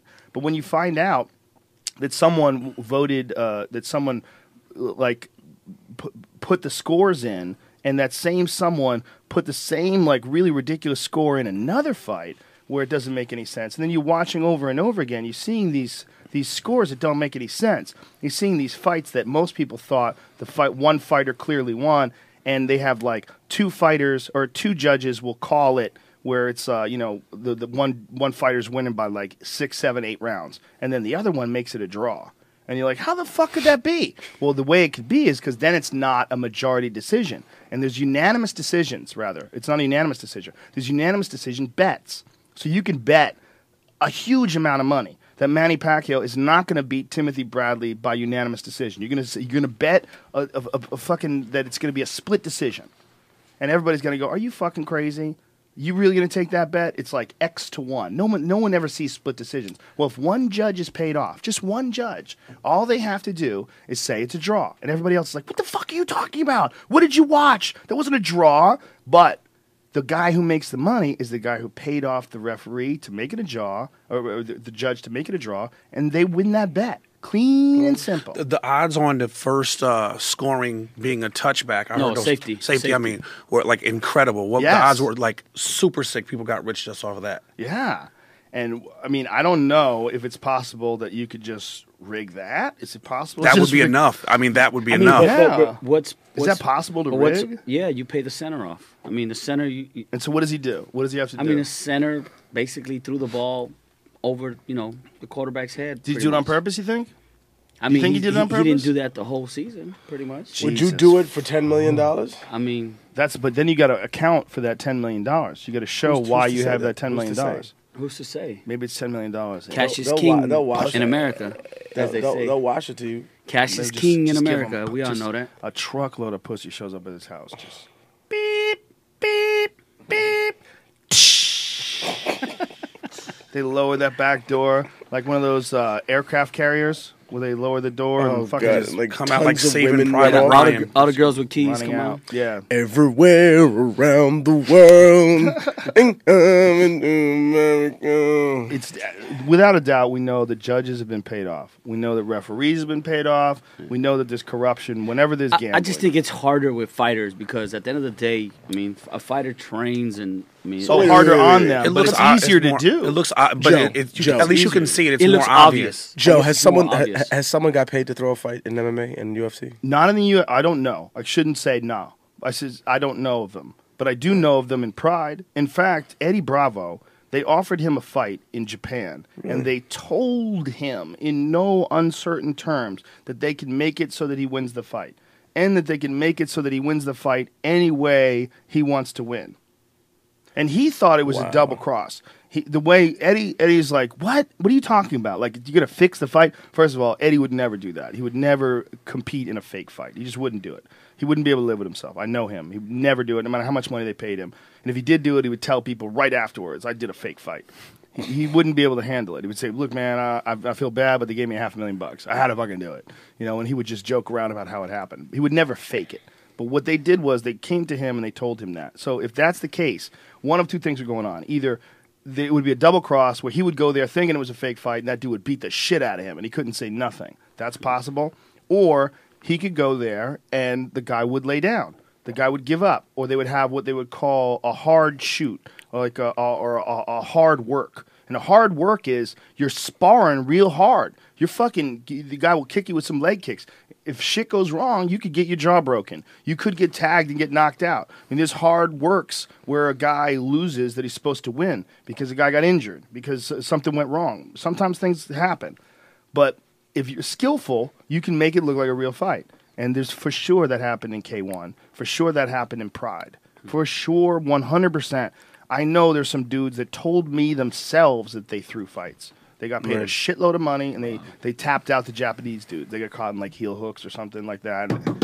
And the guy won, and he's a hero, and he's, like, a pro wrestler in Japan. There was without a doubt, there's been some fake And then fights. he walks away with, like, $1 million and, like, whale blubber or something. It's possible, man. I mean, you could come up to some guy, you could take some fighter who doesn't make that much money, and if he doesn't have strong ethics, and you say to him, hey, man, look, we want to pay a lot of money down on you losing by submission to this dude, because, the odds of him submitting you are really small, So what I want to do is set it up so that he doesn't even have to know. You just have to give him a submission. And so they would tangle, and he would like give up an armbar or something like that, or give up his neck, shoot in on a double, a real obvious double where you like literally lay in there for the guillotine and let the guy tap you. That could happen. I mean, it could also happen because a guy makes a brain fart and he forgets and he leaves his neck out there and a dude snatches it up and closes it on him. But it could happen that you give your neck up. And guys do give their neck up sometimes when they want out of a fight. Chael Sonnen has publicly said that he had some issues with that in his career with pressure, that he'd be in big fights and he wound up losing by submission. And it was like he felt like he gave them the submission. Like you wanted out of there, he left an arm and the guy caught the armbar. Like he really felt like he just couldn't take the pressure. I mean, like a subconscious thing telling you. Yeah. I talked about that before about how there's a gentle complacency in failure. That sometimes people will say, you know what, I could have done that if I tried harder. And that's what they always say, as if to say, I could have done it. Like that was a possibility, but I just didn't try hard enough. That doesn't make sense for obvious reasons, but at the same time, that eases a lot of the anxiety and the tension that people feel, because it's like, all right, you know what? I had a chance to do this, and now I don't have to feel the pressure of dealing with. Or I found some measure of success, and that's all I really need to deal with. I don't care about anything farther than that. I got what I wanted to get out of this game, and that's it. And if I happen to get tons of money, then fuck it. Well, there's some dudes that can definitely find a way to lose. And they that psychological burden of trying to get your shit together and win, sometimes it's too hard for people, so they almost look to lose to get it over with. That's real. Some people can't take pressure. Pressure is a strange thing, and pressure of not knowing the future, the anticipation of something happening and not being able to control it, especially when it deals with physical violence, someone kicking your ass. Some dudes just turtle up. They turtle up, try to protect themselves, take a beating, and wait for the referee to pull them off. It's happened before. And then there's other guys that will never do that. There's other guys that will fight with their last fucking breath, and they're just that warrior code shit where they're just like, yo, you're gonna have to drag me out of here. Yeah, it's in their nature. And then there's some guys that are just real intelligent. If they start getting hurt, they'll start tapping. Like George St. Pierre did that early in his career when he fought Matt Hughes. Matt Serra. Matt Serra was fucking him up, and he was like, whoa, I got to tap. He was just getting mounted and pounded on. He started tapping. Lost his title to Matt Serra because he was getting fucking pounded on, but he knew, he's like, I am way too hurt, I'm not getting out of this one, and this dude's going to put me to sleep, and then it's going to be real bad if I don't tap. Some guys don't do that. Some guys rather go out. Some guys rather get choked out. They don't tap. War Machine, he's going to be on the podcast Wednesday. That fucking dude, in his last fight, he got caught in a rear naked choke, decided not to tap, just went night-night. Got choked unconscious. The referee pulled the guy off of him, and that's what he said. Hey, I'm never going to tap. Like, that's it. I'm fighting to my last breath. And if you choke me out, you choke me out.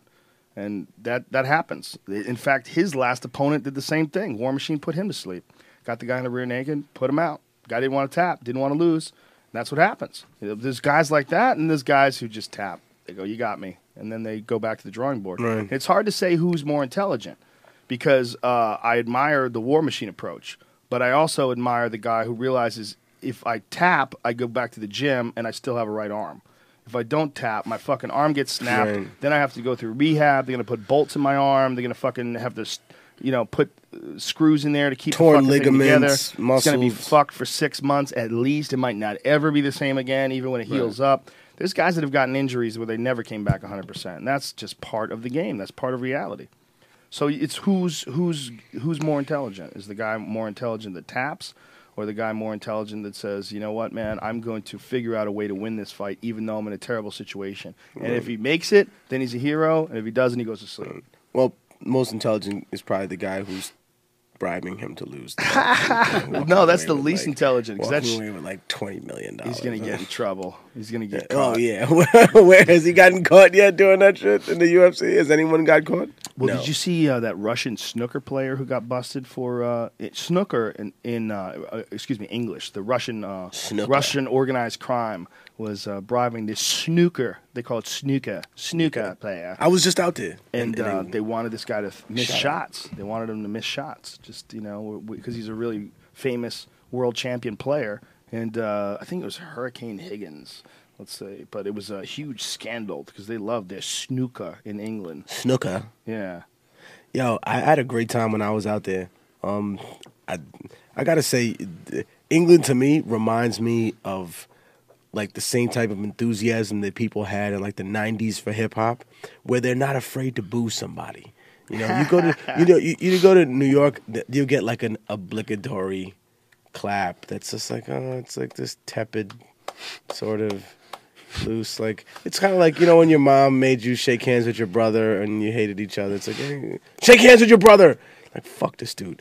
Shake hands with your brother, I'm gonna smack you in the fucking mouth. Like, all right, thank you. Here you go. I love you, bro. Yeah, that thing where you can't wait. You know what I mean? But it's like the people shit in New out of you, York, yeah. you go to like an underground hip hop show, or you go to some shit, they'll sit through an opener that they hate. This is something I not that I love booing or something like that. It's just, it's funny to see people be like, oh, I being really don't nice. want to be here. Trying to be nice, Tuck. Isn't that okay? Is it okay to be nice? No.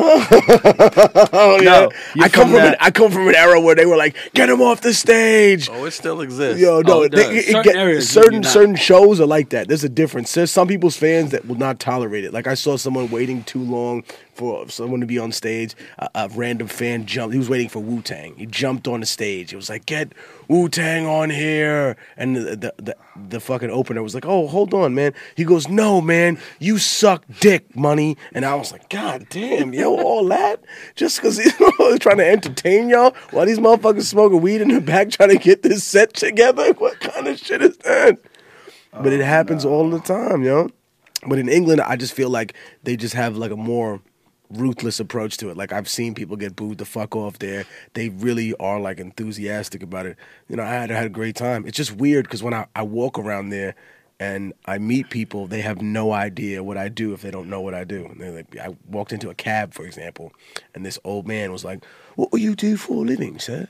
You know, you strike me as a type of man to be an entertainer, perhaps a singer or a rapper. And I was just like, I looked at him and I wanted to be like, you racist fuck. Like, what makes you think that I'm a... But then I thought about it for a second. I was like, no, you know, actually I just teach, you know, medieval history and the history of antiquity. And the guy's like, really? And you know, Why are you lying to that dude? No, because I studied with it for years. So I mean, I had a passion for learning about the past, like a few years ago, where I really, really got into it. So technically, at some of the prison programs that I've done, I've taught the history of antiquity. Like I tell kids, like, all right, the way that you or anybody in this room will believe in Christianity, Judaism, or Islam, people used to believe in these creation mythologies of Sumerian and Mesopotamian times. To give people an idea and an impression of a world that exists beyond there, where belief is not put into a concrete form. This could be someone's belief, but your belief doesn't necessarily signify that that's exactly what the world is. It's just what you believe the world is.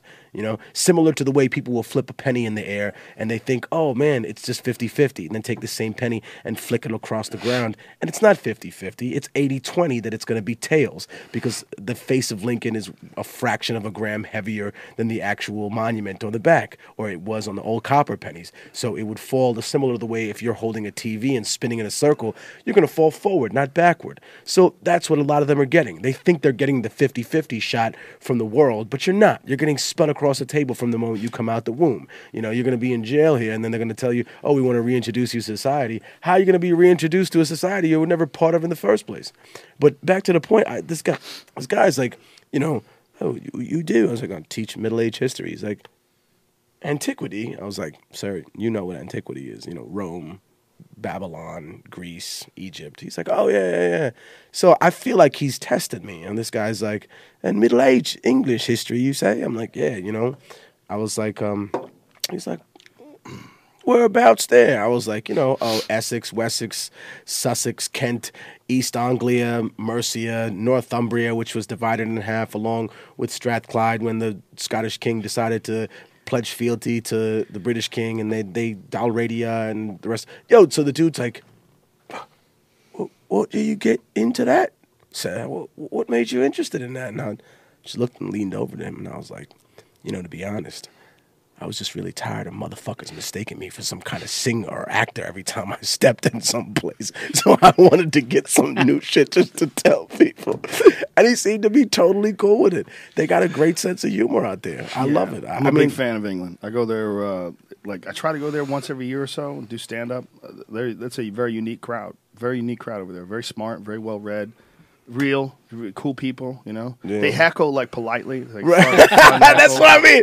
You see what I mean? They heckle polite. It's not like they want to be a dick, but it's just like, hey, fun. I'll give you the alley-oop. If you can throw it back in my face, I'll take it and I'll be cool with it like that. You know what I mean? Like, I like a good heckle, but it's hard to say what's a good heckle to somebody because the people that suck at it are always going to suck at it. And they're I'm going to get a good one this time. But no, you're not. You're going to ruin the show. Some people can be smart and they know what to say at the right time and it's funny. And other people, they just ruin the whole thing. But some people plant hecklers, don't they? No. Well, not that I know of. Now. Not that I know they do of. To work off of.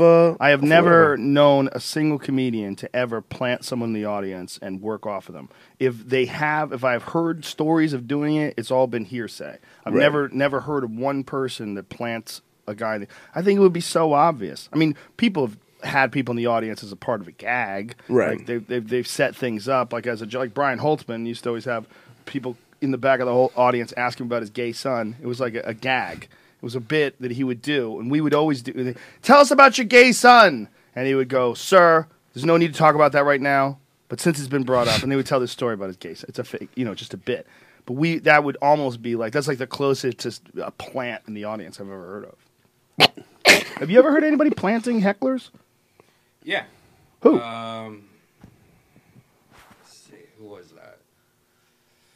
Yeah, I'll think about it. I know there's somebody. I've heard of it before. I've never heard. I don't know. I definitely not a single one of my friends has ever done it. But a good heckler will or any good, bad, someone that heckles you in the right way actually gives you fuel as a comedian, don't they? It makes you able to bounce off of stuff. Depends on when they do it, because they could do it in the middle of a bit. It'll ruin a bit. Right. They could do it. I mean, I've had guys yell something stupid out with totally the wrong timing, and people pile on them and smack them in the head.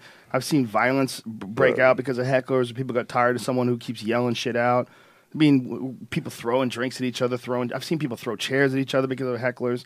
For the most part, hecklers are cunts. They're just annoying shitheads that need attention and don't deserve it. I liked, I don't know if we played it the first time I was here, the Bill Hicks response to the hecklers. That was the woman was in the eyes. Oh, my God. I've got carte blanche because I'm a cunt. He goes, I got carte blanche. I don't have a cock. I can yell at performers.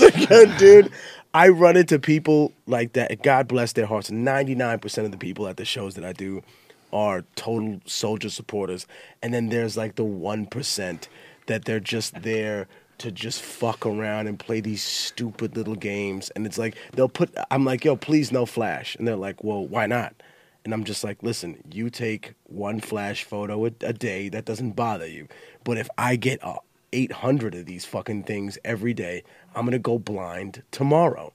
And they're like, well, can you just take mine then instead? I was like, no, you're not understanding me. You're going to turn the flash off or you're going to leave. Oh, well, I'm like, okay, you're drunk. It's the countdown to when my first name becomes fuck you. Get this fucker out of here. Leave. And the security's not here to protect me. They're here to protect you from me, because when I flip out, I'm going to snap your neck like a breadstick for fucking being next to me. This is all violent talk, and I'm not really comfortable with it, especially in the confines of recounting a story that poor drunk fan, trying to have a good time. Joe, you never beat up a fan that got too crazy? You never beat up a fan that got too crazy? No, you're fucking lying, dude. I've never beat up a fan. What about another comedian? No, I never beat up a comedian. Never. It doesn't have to go to that. It's silly. Oh, okay. That's bullshit. He's fucking lying. Get the fuck out of here. Get the fuck out of here. I've never beat up a comedian, and I've never beat up a fan, and I wouldn't do it. This is stupid. I mean, if I'm fighting someone, it's to defend myself. No, but the point I'm trying to make is 99% of the people that come to the shows are totally cool. Damn, if it's that little, there would be more. That would be like if you had a 300-person show, there'd be 3 assholes. Every 300-person show, would be 3 people screaming shit out. It's more than 99%. But you got to understand. Usually those people get kicked out in the middle of it. Because honestly, hip hop shows, they have a lot of ejections. Well, a lot of times on my shows, people get kicked out before I get on stage. Like they'll be heckling the guys on before me, and the security at the venue will usually get rid of them before I get up there. Do you bring your own openers to this stuff? Yeah, always. Okay. If you don't, you get stuck with shitty comedians, man. You get stuck with dudes who will step on your material too. That's another thing that like bad comics will do. Even if they're not stealing, like say if you got a bit about Mike Tyson, they'll come up with a new bit about Mike Tyson and just do it right before you, so that the subject is already stale by the time it's called stepping on your material. We call it set tripping. Okay. Like you trip on someone's set. Like you take a piece of what they did on their set. Like maybe it won't be exactly the same thing, but you'll do the same call and response to the audience again and again, or you'll have a verse or a song about the same kind of thing, or you'll give an introduction or a speech about a song that has the same kind of connotation that somebody else will, and then that person, then the headliner gets on, and we're almost like, oh, well, we heard this already with the openers. That was one of Mencia's tricks. Mencia used to do that right before he would bring guys up. He would do their best bits. Like he did this dude, Johnny Sanchez, man. He was a funny dude. He had this great bit about Iranians being mad at him for parking in their parking spot and yelling at him in broken English. He had this funny bit. And Mencia, they were taping a TV show. Mencia was hosting it. He just jacked his bit and did it right before him. So there's this big closing bit, and the dude's doing it right before he goes up there. And he's just like, wow. He's got no weapons. He's going up there unarmed. He's been not only that, he's going up there with the emotional burden that this shithead just stole a bit right before he goes on stage. And it was that was what he would do. Like you would see him at the Comedy Store. He would do one of Paul Mooney's bits, and then Mooney would go on later on in the night and do the same bit. Instead of Mexicans, he'd be talking about black people. It would be the same bit. Right. And like we already heard this Star Trek. He would take bit. the top and take it out and then put the other thing in there. Yeah. That's a very extreme form of stepping on your material. But it happens all the time when guys, I talk to guys to this day that are on the road, and they'll be the headliner, and the middle act always wants to be the headliner. They want to one day be the headliner. They want to blow the headliner off the stage. People love saying, oh, this guy couldn't follow me. Yeah, I middled for him in West Virginia, and he couldn't follow me. People love that. So they'll fuck with you. Like, you have to bring your own guys. You don't want that sort of competitive sense, that backstabby bullshit. That's no fun. So then what you're really arranging is a package deal for you and the other people. I'm also arranging that the people who go on before me are really funny. That goes without saying. That's the most important part to me, because the worst thing you want to do is go on after someone eats it. When you go on after someone bombing on stage, it sucks, man. The crowd is in a bad mood. Tell me about it, dude. Tell me about it. They don't want to believe that they paid money to see this asshole talk. And you're not coming in. And also, that person's associated with you. Yes. Like, as if, man, you brought this person, Joe. You don't even know. Suck. Yeah, you don't even know. Yeah, they think you suck. And a lot of comics do that though, man. They stack the deck. They'll bring really shitty opening acts to make them look like a hero. They come in and rescue it. A lot of dudes do that. They bring terrible, terrible opening acts. It's really on purpose. Or people. How about people who pay to open up? Well, I know. Is that big too? I've never heard of that, but I know Tony Hinchcliffe. No, it's got to be opening up for a dude, and then the dude stopped using him and started using a guy who was way worse than him. And the only thing that made any sense was that he just thought Tony was too strong. There's guys that do that, man. There's a few guys that do that kind of shit. They want to make sure they're the star, and that the guy before him doesn't make it hard for him. Right. The audience thing I was thinking of, by the way, was I think Andy Kaufman used to do that. Oh, did he? Yeah. Well, that makes sense. Andy Kaufman was more of a performance artist. He was a showman. Yeah, I never thought he was a funny stand-up, because he really wasn't. He was a really funny guy. He was a great actor. He was a fascinating character study. He did a lot of weird shit. Like he would work at Jerry's Deli when he was on Taxi. He was on Taxi. He was on a hit sitcom, and he would work as a real busboy at Jerry's Deli. So he would go to Jerry's Deli and like wait tables and like clean tables. But that's probably where he got a lot of material. Maybe. Listening to fucking people that are rambling at some deli table in some shitbox place where he's working. I think it was more of a performance art piece. He wanted people to freak out the fact that this guy who's on the biggest hit television show in America, Taxi, sitting there working. He was working. That's crazy. Washing tables. I mean, he would read books on stage. Like he would go on stage and play Mighty Mouse, "Here I Come to Save the Day" over and over and over again.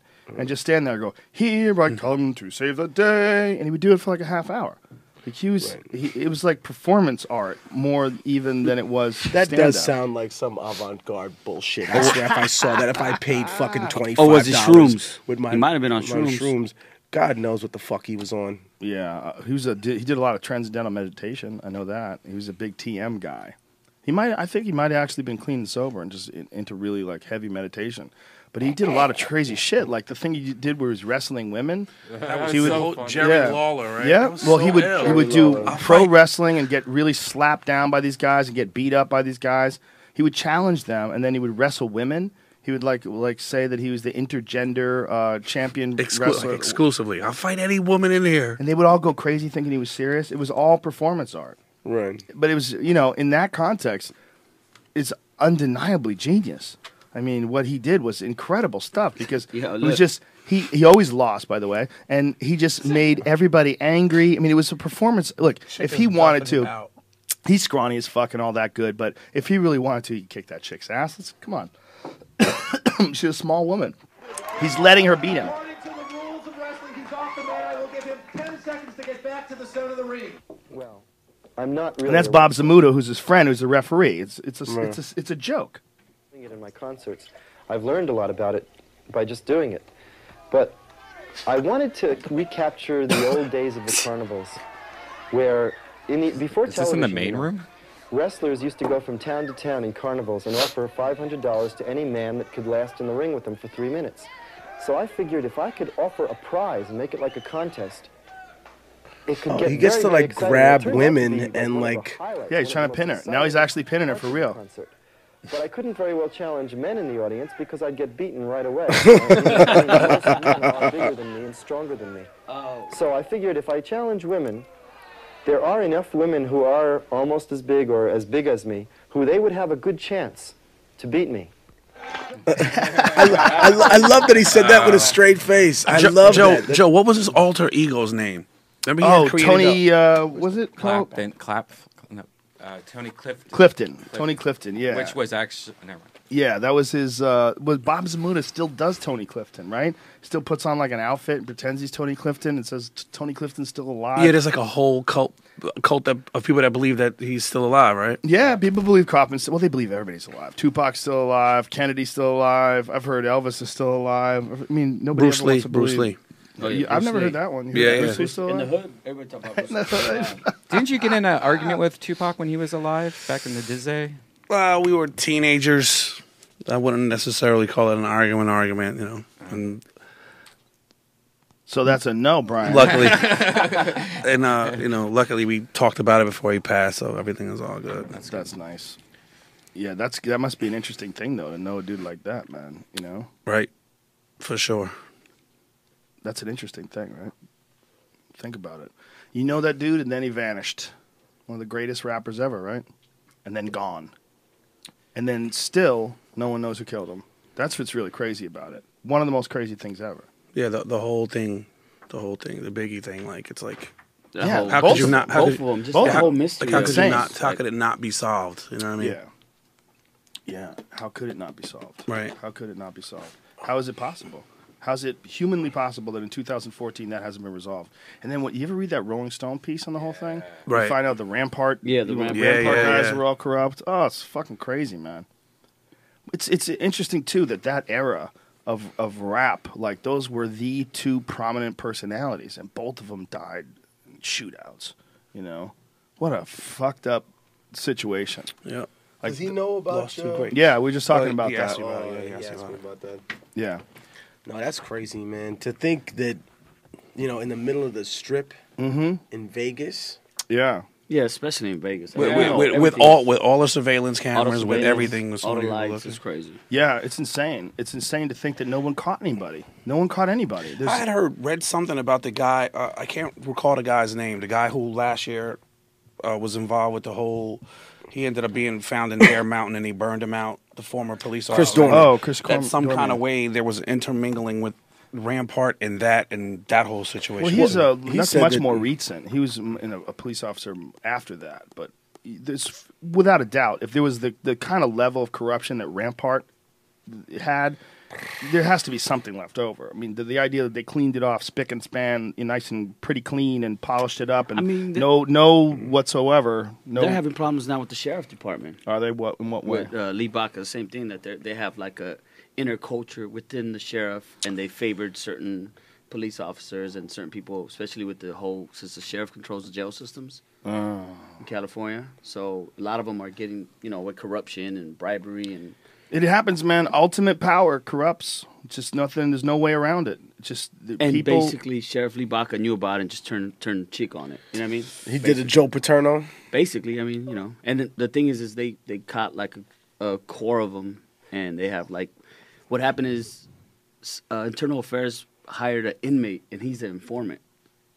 So the inmate was getting cell phones, drugs. Oh Jesus! Whoa. So they actually got an inmate to be, and he's the one that basically gave up the sheriff.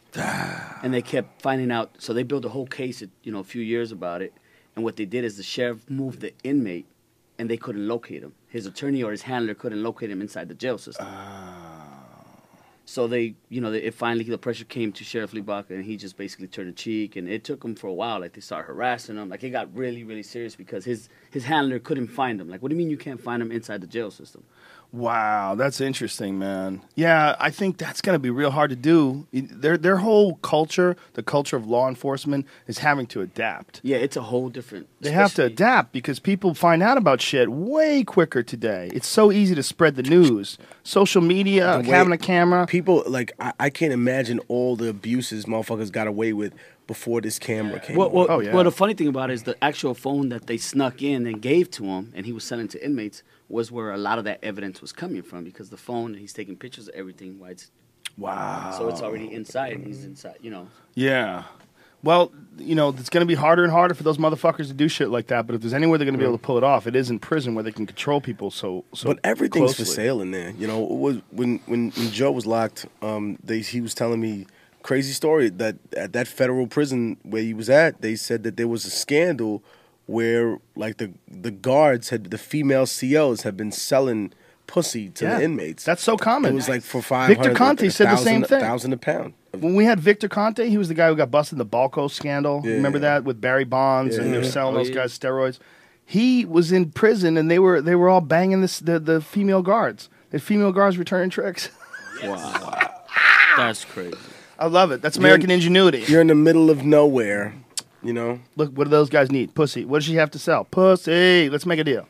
Let's make a deal. Her husband is somewhere like, you were what? Yeah, her husband, he probably fucking selling ass. Both of them together. They work in the same institution. Shit.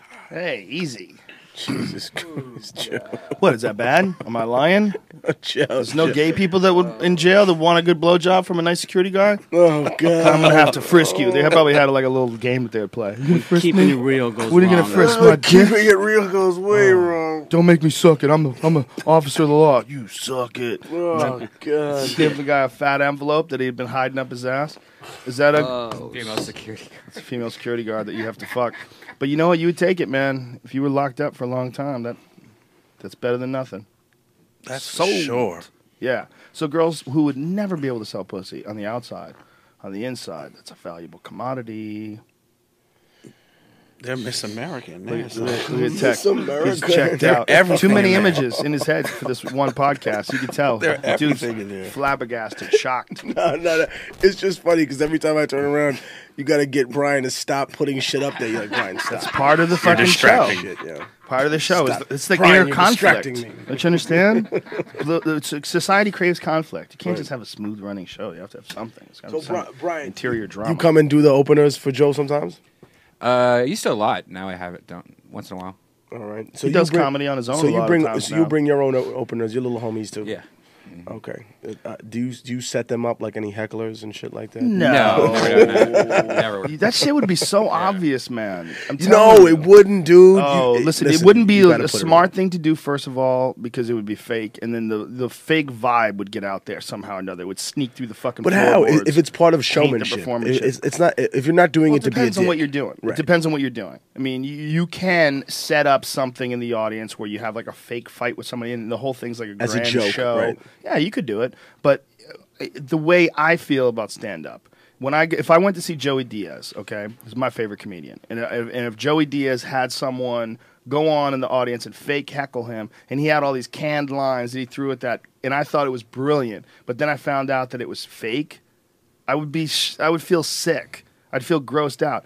If I ever did that, I would feel sick. If I ever like tricked a bunch of people to think that I came up with a smooth line, when someone heckles me and I come up with something on the fly and it nails them, and then they look really stupid, that's like an art. There's an art to finding the right thing to say at the right time. We were in Ohio. We had this fucking dude took his shirt off, and he was standing in the crowd with his shirt off. I mean, it was you couldn't plant a better guy. I think I saw that. There's a video. The dude was crazy. Yeah, and Brian and I saw him hours later, like after the show. I mean, I hugged the guy and everything. I mean, he wasn't a violent guy, but someone decided to like take advantage of the fact that he was this loud guy, and they beat the shit out of him. We found him when we were getting to our car at like 2 o'clock in the morning. We were leaving Steak and Shake, right? We had ate, and we got to our car, and this dude was fucked up, man. His eyes bloody, blood coming all over his fucking all over his clothes. Somebody just beat the shit out of him, man. For what? For heckling? Yeah, well, probably this is the guy. Look, the guy's got no shirt on in the audience. I've seen that. We're all here to have a good time. He was doing voodoo with his fingers. I'm going to tell you this because I love you. I love you too. I love you too. But I'm going to tell you this. You are that guy. Is he that guy? That is that guy personified. He's got no shirt on. Fucking dude's. I wish we got the video of him fucked up later in the night. Yeah. We should. Beaten Goddamn. to like a bloody pulp. Because it would have been so perfect, the perfect way to end that video. Somebody just tuned him up. It was a free shot because he was so drunk. They could take advantage of it. You guys got to leave. We got to wrap this thing up anyway. Yeah, We're running out of time. Like 5-10 minutes. I wanted to ask you one thing before we go. We only have 5 minutes left, but you specialize like in ancient history, and you're really a big fan of like ancient cultures. Have you paid attention to any of this Göbekli Tepe shit that they're finding in Turkey? What, the Ark? No. Göbekli Tepe is a new structure that they found. There was like a cattle herder or something like that, found this stone and uncovered it, like kicked some dirt around on it, and then started digging around it and realized it's massive. Called in some people. They found out that the whole area had been filled with dirt on purpose at the very earliest 12,000 years ago. Right. So it's at least 12,000 years old, and that's when it was covered. That's when it was filled in. And it's this huge, gigantic structure. Like a ziggurat. All these, look there's some images of what they've discovered so far. Why are fucking images loading so slow? What is it, 1990? Is this a fucking GeoCities website? There's gigantic 19-foot tall stone columns. They have these reliefs, 3D reliefs of these animals that are drawn on it. But this whole thing throws the origins or the dates of civilization into a kind of a chaotic situation because it's so old. It's at a time where they thought people were just basically hunter and gatherers, and these hunter and gatherers created these enormous stone structures, this really complex thing, like all those carvings on it. And these are 3D reliefs, meaning that they took the stone away, they cut it away to make this image. They didn't carve it into the stone, which would be the easy way to do it. They carved the stone out and left the three-dimensional image of these, animals. And they've only uncovered 5% of it so far, and it's fucking enormous. Enormous stone structure that was covered up. So they know for a fact that... And this is in central Turkey. It's an area called Göbekli. Göbekli Tepe. I don't know. I know that the what part of Turkey there was a civilization called the Hittites that lived in central Turkey, and they had this site Hattusha. And what I think is interesting about that is that it was totally miles and miles away from water. In other words, most of these civilizations take place near some sort of river, near some sort of stream. But the ironic thing about this civilization is it existed for thousands of years in Turkey, and yet there was no water that was physically near it. It was like 50 miles away. So you're going to tell me every single day someone rode 50 miles to get water? And they were saying what was going on was probably that there was an internal spring that allowed for there to be water inside a city for it to flourish to the level it did. Could be they also had irrigation back then, too. Right. Well, that is one suggestion, but they didn't have an aqueduct similar to the way people look at them in Roman times. I mean, I guess they may have diverted water through a stream or by damming a river, but whatever the case may be is I think people are going to start finding more and more of these things as time progresses. And I think what we're talking about also is that not just on land, but also on sea. You know what I mean? In the sea. When you go underwater, people found recently that there were ancient Egyptian civilizations or people in the Mediterranean that had existed for like 3,000-4,000 years that have been buried. Because in reality, there were probably plenty of places that were above sea level, 10,000 years ago. No question about it. The tide, or rather the ocean's levels, have risen and fallen. No doubt, no question. But besides rap, I started writing a book recently. And in one of them, I'm specifically going to be able to deal with this specific fact and the history of humankind that is severely underwritten. I mean, you're writing a history book? It's not a history book. It's more like a book of It's more like a book of philosophies. You know what I mean? And it's a little humorous. You know what I mean? Because I want to show people the sort of perpetual hypocrisy that we're willing to live in. That people have always lived in? Always. I mean, but not only that we live in, but that we're willing to live in. It reminds me of a quote from Mark Twain where he's like, the difference between writing fiction and writing reality is that you have to make reality seem believable, because it's so preposterous that you have to include some sort of element that brings it home. Similar to the way that a comedian will criticize society and then talk about how fucked up it is, and at the end of it say, hey, well, guess what? I'm just as fucked. You know how I know it's this fucking bad? Because I'm part of this fucked up society. And that's the ironic part of the joke. That, you know what I mean? Oh, no, the Coke is so bad and I'm going to go get a Coke now. So fuck all the rest of you. Because that's just how it is. I think that when you look at civilizations and human development, you find just a series of pure savagery, and then you find ennoblement in strange and almost irreconcilable places within that society. So when I look at them over the course of human evolution, I really wanted to address that and the fact that, yes, we're a civilization of talking monkeys that have achieved some sort of growth over the years, whether it's through grooming, because we place a gigantic amount of value on how we're groomed. We place a gigantic amount of value on our superstitions. In other words, if I believe something and you don't believe the same thing, I'm threatened by your belief system. Not you or me specifically, but in terms of how we communicate and how we've communicated over the years. Now, has that always been a positive thing? Or has it always been a negative thing? Well, when we were dividing ourselves among different actual races like Homo erectus or Homo habilis, then maybe it was a positive thing to not include these people in our society or these animals or hominids in our society, because it would have created a much different strand of humanity. Dude, you need a podcast of your own. Shit's ridiculous. We're running out of time, man. The Immortal Technique podcast launching next month. Holy shit! Just start with an iPhone. Start talking into it when you're at the airport. Record that shit. I got the book coming out, The Middle Passage. Shout to the whole Rebel Arms. Yeah, follow him, Immortal Tech on Twitter. And guys, what are your Twitter handles? Bobby Bout It at Twitter. At Chino. Hold on, spell that. What is Bobby Bout? Bobby Bout It. Boutit. Boom. At twitter.com. Boom. At Chino XL at Twitter and at Chino XL at Instagram. Thank you very much. Also, liftestateapparel.com. Thanks to LegalZoom.com. Use the code word Rogan at checkout. Save yourself some cash. Thanks also to 1-800-FLOWERS. That's 1-800-FLOWERS.